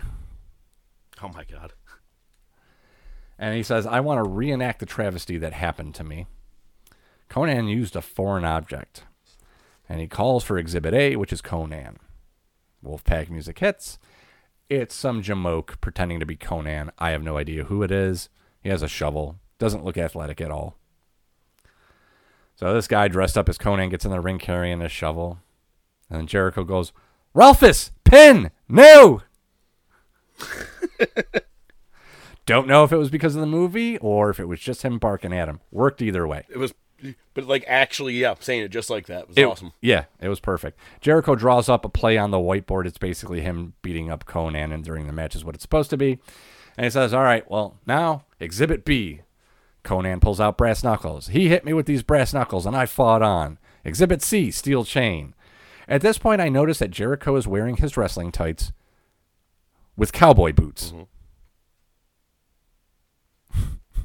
He's fucking... Didn't even catch that. And, like, the tights are, like, rolled up, and, like, you tell he's, like, not wearing socks or anything. He's just got fucking cowboy boots on with his fucking gear. I don't think I even noticed he was wearing the cowboy boots. Exhibit C is the steel chain. He hit me with that. I kept going. Exhibit D is the steel shovel. He hit me with that. I keep going. Exhibit E was the title. He hit me with that. And, you know, I went down then. But he pinned me, but I grabbed the rope. And you can't stop rock and roll, and you can't stop Jericho. I'm too legit to quit. We're going to have a rematch at Starrcade. And then he clotheslines the Conan impersonator and puts him in the Lion Tamer. I was once really legit, but then I got to be too legit. And then you had to quit. Yeah. Story of my life. Yeah. Emery Hale versus Barry Windham. Windham wins. Norman Smiley versus, and as soon as I was waiting to find out who it was, I'm like, I know exactly who it is. It's fucking Saturn. Saturn hulks up and he beats Smiley like Mike Bell. Let's see out there who knows that. Yep. It's a good one. Lil Nate grabs, it tries to break does like the 5 count, tries to break up the beatdown in the corner, and Saturn looks at him and does his best Shamrock and says, I need you to please keep your hands off of me. Cat and Sonny Ono come out. They both eat a bump. Saturn sets up Smiley for the DVD, but Cat super kicks him. And the best part is that there was a ref bump. So Lil Nate is down. And as soon as Cat hits the super kick on Saturn, another ref comes in. Stands right in the middle of the ring, watches Cat super kick Saturn, stands there, looks around like a putz, and does the fastest 3 count I've ever seen for Smiley, no DQ. At this point, R-Truth was on Raw, so I took a break. You know, speaking of what people were wearing, was he wearing moon boots on Raw? It looked like he was wearing like a pair of moon boots. It did not look like a pair of... Uggs. It might have been a pair of Uggs. Oh, there's... I think okay, so. All right. Yeah, probably. That's pretty funny. He can afford them, you know. Let's see. Gene's in the ring with Bret Hart because it wouldn't be Nitro if we didn't have a Bret Hart in ring promo with Gene. Playing up the injuries again, the same old shtick. He calls out DDP for a shot at the U.S. title. Gene casually mentions Wade Boggs is ringside. DDP comes out. He gets hit with a chair shot from Giant from behind. And then in one of the, I don't care how gimmicked, just like when Brian Cage ripped that ladder apart, I don't care how gimmicked it was. The look of it. It was just the look was cool. You know, they've got those fucking diamond-plated WCW letters on both sides of the stage. Yep. This motherfucker just started ripping them off. I don't care how gimmicked they are. It was visually was cool as shit. It sounded loud when they were being thrown. It sounded like the steel steps. Yep, exactly. Yep. But yeah, and then he just hits a choke slam on. He stands up on top of that platform where those letters were, and there's an obvious crash pad underneath, like some plywood or something, and he choke slams DDP through it. Not great looking, but still nowhere as bad as Jericho's off the blood and guts cell. where he opens his eye. Did it look cool? Did it all look okay? Did it go well? Hour 3, we get Conan out with a baseball player and a Tampa Bay Buccaneers player that are both Hispanic. That's why they're there. Versus Stevie Ray for the TV title, and Stevie Ray has Booker with him. Stevie Ray just wants Booker to watch his back. On the way out, Conan walked by Disco Douchebag in the back, and Disco's going on about being in the Wolfpack, so thank God that's not over yet. Stevie takes out the slapjack, starts talking to Booker, and so this is how I'm going to finish this. You can see how it's done. Booker stops him and says, you don't need it. Well, apparently he does, because Conan won right after. They show Steinbrenner, George Steinbrenner, and Warren Sapp in the luxury box. If you need me to explain it who it is, I'm going to not do it. So there you go. Not you particularly, the listeners. George who? Yeah. Kidding. There you go. Bischoff comes to the ring. Oh, the guy that was on Seinfeld. Yeah, yes, exactly. You nailed it.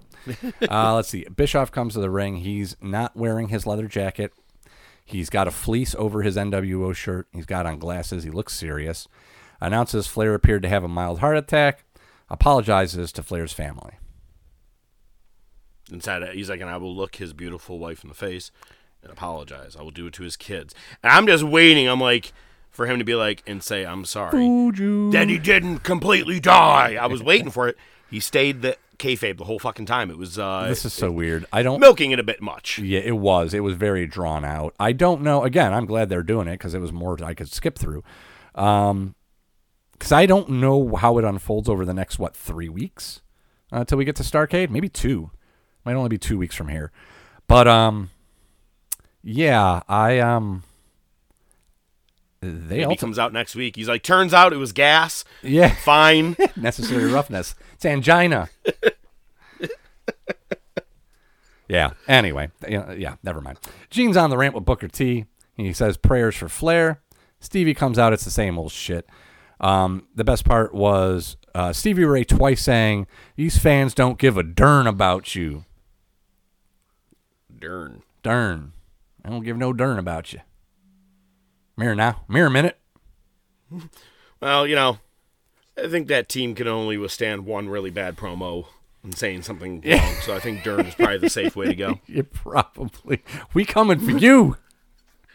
You Dern mother.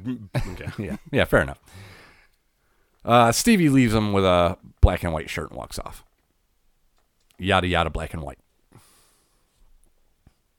Next, we go outside of the arena, and we see some Karen walking up to security. What do you mean I can't get in? What do you mean I can't get in?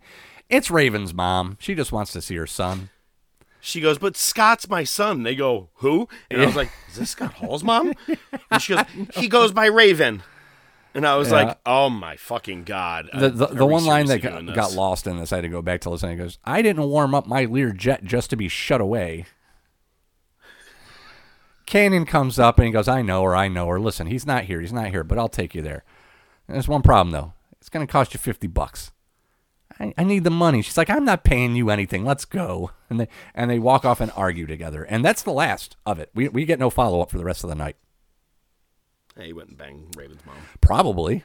Actually, no, he was gay. That's right. He wouldn't have. Boy, this show today. Not that... We here at the Top of Wrestling would like to celebrate National Pride Month and extend our support to the entire LGBTQ plus community. Next, you get Scott Hall versus Horace Hogan. Guess what happens? Black and white interferes. Next, you get Hippie Hammer versus Scott Steiner. It's a squash. Scott wants to talk to Lex Luger. Luger comes out. Buff puts Lex over. They're trying to get him in the black and white. They offer him a shirt, and Luger just bounces, and Scott says, think about it. Okay. Main event time, Bam Bam Bigelow versus Kevin Nash versus Goldberg. There is a whopping 6 minutes left in the show when the bell rings. Imagine. Yeah, I was excited to see that. I was like, a big triple threat? There's like 1,000 pounds of men in the ring, and we're going to have this done in 6 minutes? Okay. Well, I do like this because Nash does Nash things, and the bell rings, and Nash just sits in the corner and lets the other two beat the shit out of each other. At least something was played right, Fuck. Yeah. Hall ends up coming in and attacking Goldberg. It's a DQ because WCW. Hall and Bam Bam go back and forth. Hall sends him packing to the floor. joins them. They brawl on the floor. Goldberg and Nash continue to fight in the ring, and we're out of time. Good night, everybody. And Ric Flair's dead. More on that to come next week. Jeez, it was not a good Thunder. Not a good Nitro. I wasn't really. I felt like I think everybody kind of had a real shitty Wars 25 years ago. Yeah. Rock Bottom sucked. It's Christmas time, you know. Everybody's phoning it in. Everybody's phoning it in. Yeah, except us. We don't. We don't phone anything in. Never. Next week, best of.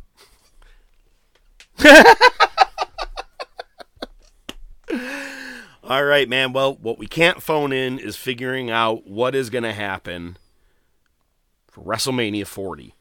Let's try to fantasy book it in this week's Top Topic. Ladies and gentlemen, it's now time for... Best there is, the best there was, and the best that there ever will be. Hold 2, arm bar. Sodas rule. Yeah, they do. Hold 3, the moss-covered, 3-handle family gradunzel. It's me, Austin. Just when they think they ain't got the answers, I change the questions. I did it for The Rock. This week's Top Topic. You know something, Mean Gene? John Cena. Wrestling's not fake. The Rolex wearing what? Diamond ring wearing what? Kid stealing, woo, wheeling dealing what? Limousine riding what? Jet flying what? Son of a gun, woo! Sierra Hotel, India, Echo, Lima, Delta, Shield. If you smell... The following ranking order and final decisions are a completely bias-based order, based off The Professor and ODM made it. And as always, they like to let you know they have not worked in the business, but have been lifelong invested fans much like you, our listeners. With not only their opinions involved, but with countless amount of hours of research done each week, they make sure to provide proper facts and history to back it up. However, they do know that your opinion may vary from theirs. If there is anything you want to chat about, bring to their attention. If there is something they missed or forgot, or you just want to let them know they are out of their freaking minds, feel free to shoot them a message on Facebook or Twitter, or email them at thetopofwrestling@gmail.com. As always, they do appreciate all feedback and continued support. At the end of the day, they want to make sure that you do see the best of the best before you die. And now, this week's Top Topic. Matt Riddle's going to come back, win the Rumble, and win all the championships. Just kidding. I'm glad that he's gone. I'm glad I don't have to see him anymore. Remember that one time he did that promo? Hey, Oscar, you think that they have Scoot... I'm sorry, I gotta go. I forgot what I was saying. You know there's already rumors about Austin come back to face Punk at WrestleMania. See, I did hear that. And let me say, if you do that and somehow Rock does show up for Roman, holy shit. But, I don't know, man.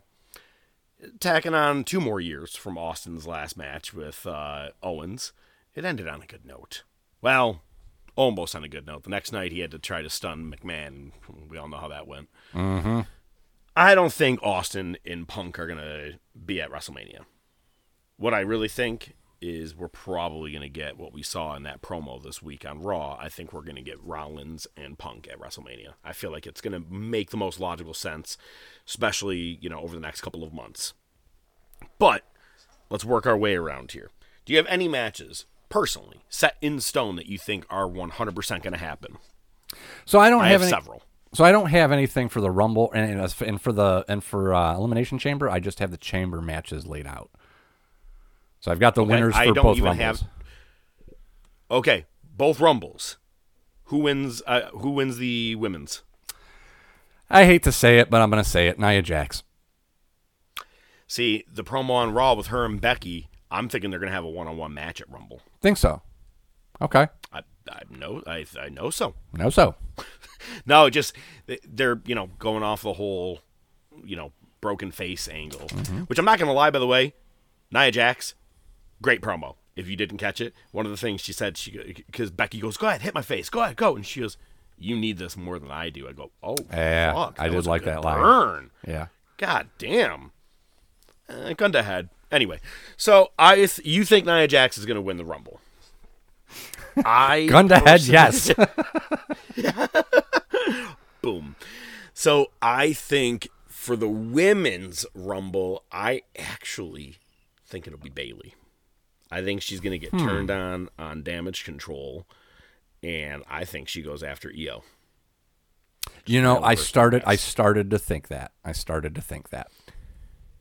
And I think they're going to get Nia Jax and Becky Lynch out of the way at Rumble, and I think it's Becky and Rhea at WrestleMania. You can't do Rhea and Nia Jax. That's two heels. You're not going to do that at WrestleMania. Yeah, never stopped them before. I guess, never mind. It can happen, but I don't think it's going to be... I mean, Rhea will just be face as fuck during that entire feud. Yeah. Everybody will love that. She pretty much is anyway. Well, true. I have CM Punk winning the Royal Rumble. Same. Okay. With how things are going right now, if Gunther defeats Miz at day 1 or whatever it is, he's still dealing with Giovanni and Kaiser and arguing. I had said maybe have them as a triple threat at WrestleMania, right? The Legacy style. Maybe even just do it at Rumble. Get that out of the way. I don't think Gunther needs to be in the Rumble this year. Because if you put him in there, why have him in there if he's not going to win the thing? I think if they haven't... I don't think at this point with the amount of headliners that they have and the fact that they haven't even teased that yet, that you might as well save it for next year. Pull the trigger next year on them. Totally. I give him the rest of this year. And I think... Well, we'll talk about it when we get there in a couple minutes. And I think Jey Uso will fuck over Drew McIntyre at day 1, and we're going to get a triple threat match for the title at Rumble. Okay. Remember, Drew's not on the poster. Yeah, that's true. Yeah. So you're not going to expect him in that match. Jay doesn't need to be there because I already have him slated for a match at Rumble that has nothing to do with the championship. So, personally, I think that, yeah. Okay. What did I just say, Chamber? Rumble. Yeah. Rumble. Rumble, yeah. I think they do a triple threat. Personally, that's what I would do. I think that would be the best way to go. But that makes sense. We'll see if it goes. Yeah, that match makes sense. Yeah, and I would say Rollins retains there. So can I take a step back? I'm going to take a step back. You're Yes. talking about Gunther and Imperium. I'm thinking a 2-on-1 handicap match instead of a triple threat. But how do you do it with the title on the line? You don't. Oh, all right. So you said you have Chamber. I've got the matches and the winners planned out. Go for it. All right, so for the men's, I've got Drew McIntyre, Seth Rollins, Shinsuke Nakamura, Sammy, Finn Balor, and Jey Uso. Okay. I think at the end, Rollins is going to retain, and Priest is going to try to cash in, but he's going to fail again. Yeah, pretty much. I think during the Elimination Chamber match, there's going to be a match between Orton and Solo Sikoa for the right to face Roman Reigns down the road. Dude, they're already doing... No, man, Roman and Orton are going to be at Rumble. Yeah, see, I don't know if they're going to do it that early. I think they're going to save it. And I think it's because Punk's going to win the Rumble, he's going to go after Rollins, so it's going to leave Roman wide open, and Orton's going to want it. And, all right, well, if you want it, you've got to go through Solo first. Okay, all right. So there's that. The women's one, it's rough, because I was looking at the roster, and their women's roster, as much as we talk about it's a lot better than AEW, it still is not very stacked. So I think it's going to be Rhea retaining, and it's going to be Becky Lynch, Rhea Ripley, Tegan Nox, Raquel Rodriguez, Shayna Baszler, and Zoe Stark. Seems good. That's it. That's what I got. That's it. That's Chamber. Okay. Yep. Everybody retains. And I think either at Chamber or the Raw right after, which, by the way, is in San Jose. Nice. I'm like, I may have, if we stay here that long, I may have to go to that. I was like, fuck, Punk. And it's after Chamber, which is the one in Australia. So, everybody would just be. That's right. Back. Yeah, that's the one Gunther can't go to. Yeah, that's right. Right. I am calling Lesnar comes out, F5's Gunther. Ooh. When did you say the Raw after Chamber? Correct. I thought about that earlier today about Brock returning, and I don't know when it would happen. I'm going to say if he comes back, it's going to be surprise entrant at the Rumble. And you set up something there. I think I think it's him and Gunther at WrestleMania. If Gunther goes over, I'm for it. I don't think Lesnar needs the Intercontinental title. I don't think he'll win. I think it'll be, he fucking faced Omos last year, okay? So this is a step up. Oh, fuck yeah. So, I mean, he's supposed to face Bray. He didn't want to. There was all that shit. I'm just saying, WrestleMania 40, if I'm the one booking this, man, make it huge. You got to make it big. It's the 40th anniversary. If you're gonna do it 2 nights. Exactly. Well, it's the 39th anniversary, technically. Let me kind of go through. It doesn't matter what night technically it is. I do have Punk and Rollins at WrestleMania. Agreed. I have Lesnar and Gunther. That's awesome, and I hope you're right.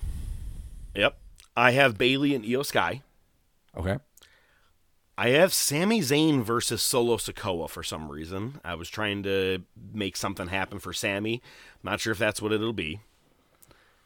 And, man, I don't know why it is kind of appealing to me. If John Cena can make his way back, for some reason, I think the best person to put him against, Dirty Dom. I think it could be a great feud. Just, something light. Doesn't have to be. He fought Austin Theory last year, so he doesn't need a very big marquee match. But I have U.S. title Logan Paul defending against LA Knight. I think LA Knight goes over, wins the U.S. championship at WrestleMania from Logan Paul. That would be awesome. That'd be the way to go. And that all that stuff right there I just said is pretty much where I had night 1. Night 2, I had Rhea Ripley and Becky Lynch. Just with how it's going, it's funny you said a handicap match for Gunther and Imperium. I actually have Kevin Owens taking on Grayson Waller and Austin Theory in a handicap match. Oh, wow. It's just how things have been going with that lately. All right. He's punching people backstage.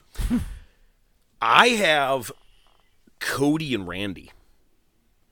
Huh. Because I'm holding out some hope, man. I would like to see Roman and Rock. If you're going to do it at any time, there's a last chance probably to do it. Because I think the tribal chief thing and everything is really, really running thin with Bloodline. Here's your chance to at least up it if you want to. I have Roman and Rock, so that gives you Cody and Randy.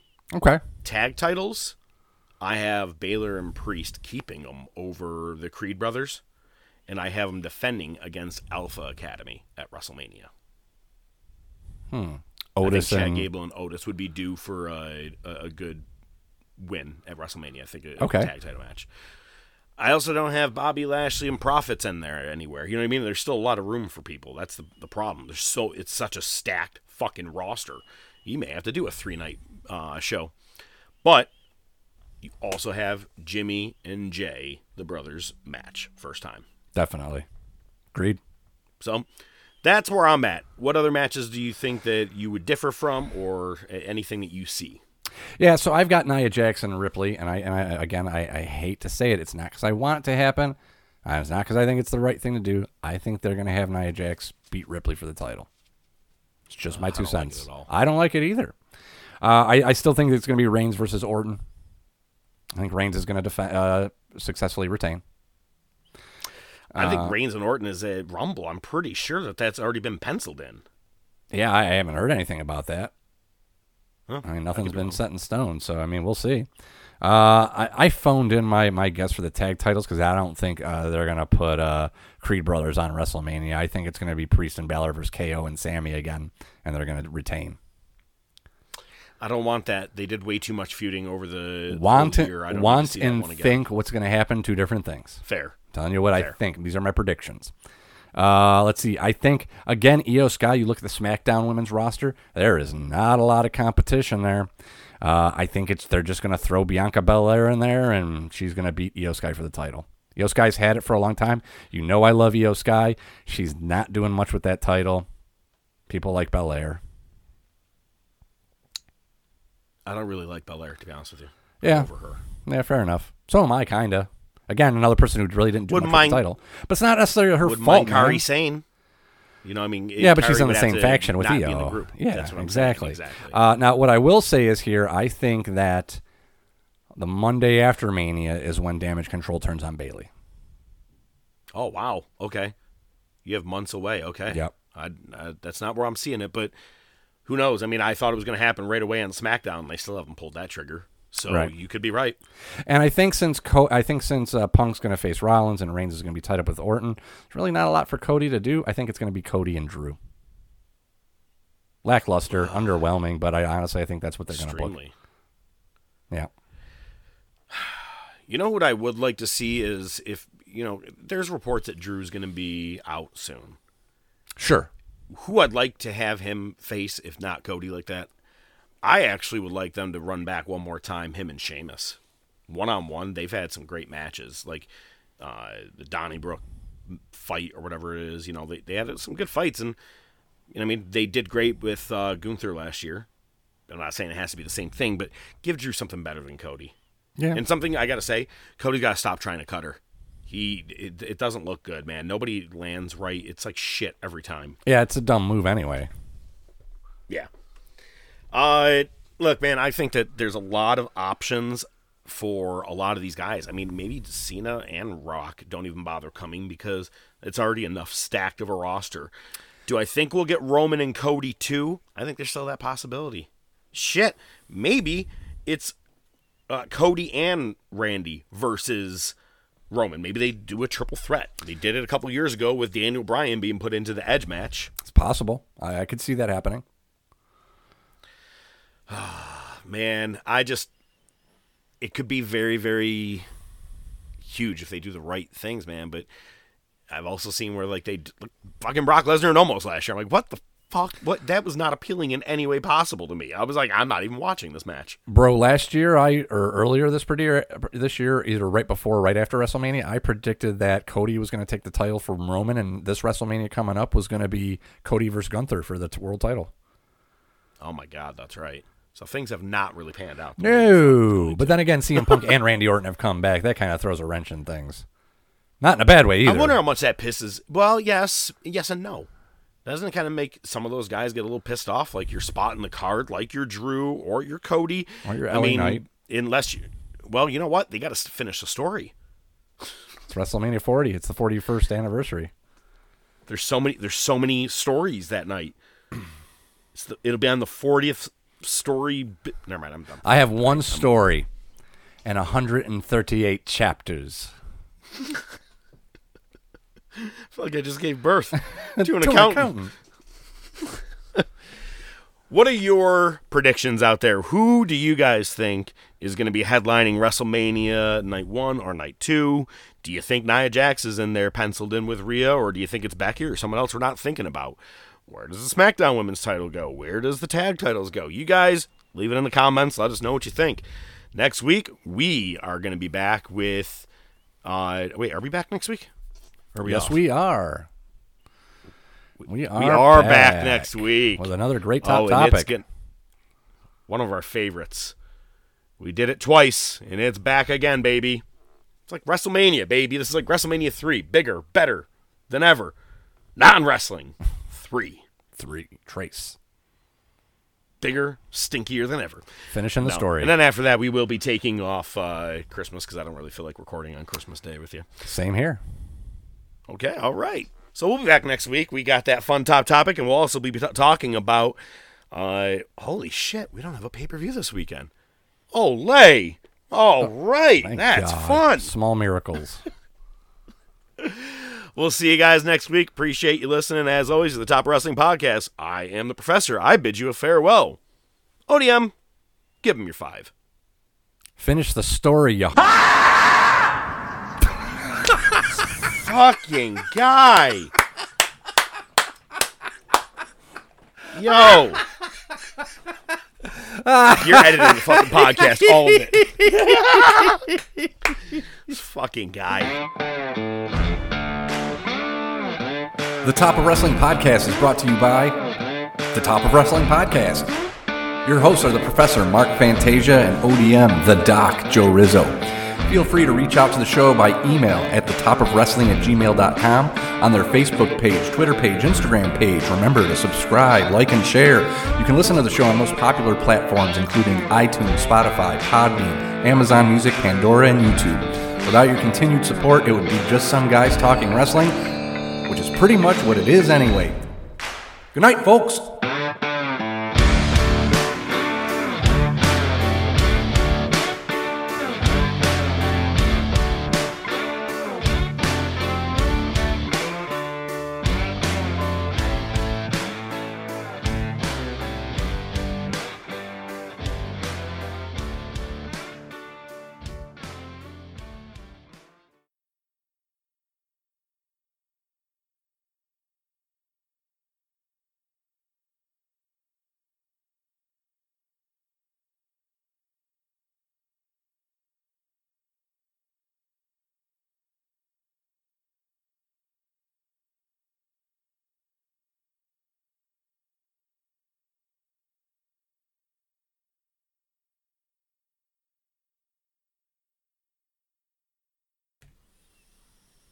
Yeah, all right, yeah. Cool. Thought I had something I was going to say. I forgot. It doesn't fucking matter. She said something to me. I don't know. I wasn't paying attention. She said something to me about not listening. I don't know. I wasn't paying attention. It's one of the best fucking lines in that entire movie. Have you ever seen... Funny, I just thought of that movie today, too. So have you ever seen the extended cut? Like, you know, when they do it on, like, TV, they'll take out some scenes but add ones that were eliminated. Oh, yeah. There's the one where they're in the hot tub, but there's a whole piece leading up to it where Jim Carrey's got a glass, and he's got his ear up to the glass to the wall, listening to the people in the room next door bang. Oh, I don't think I've seen that one. And then he tells Jeff Daniels, he's like, man, if you were my girl, I'd bend you over this thing and I'd take you raw. He just goes into this. I'll see if I can find it.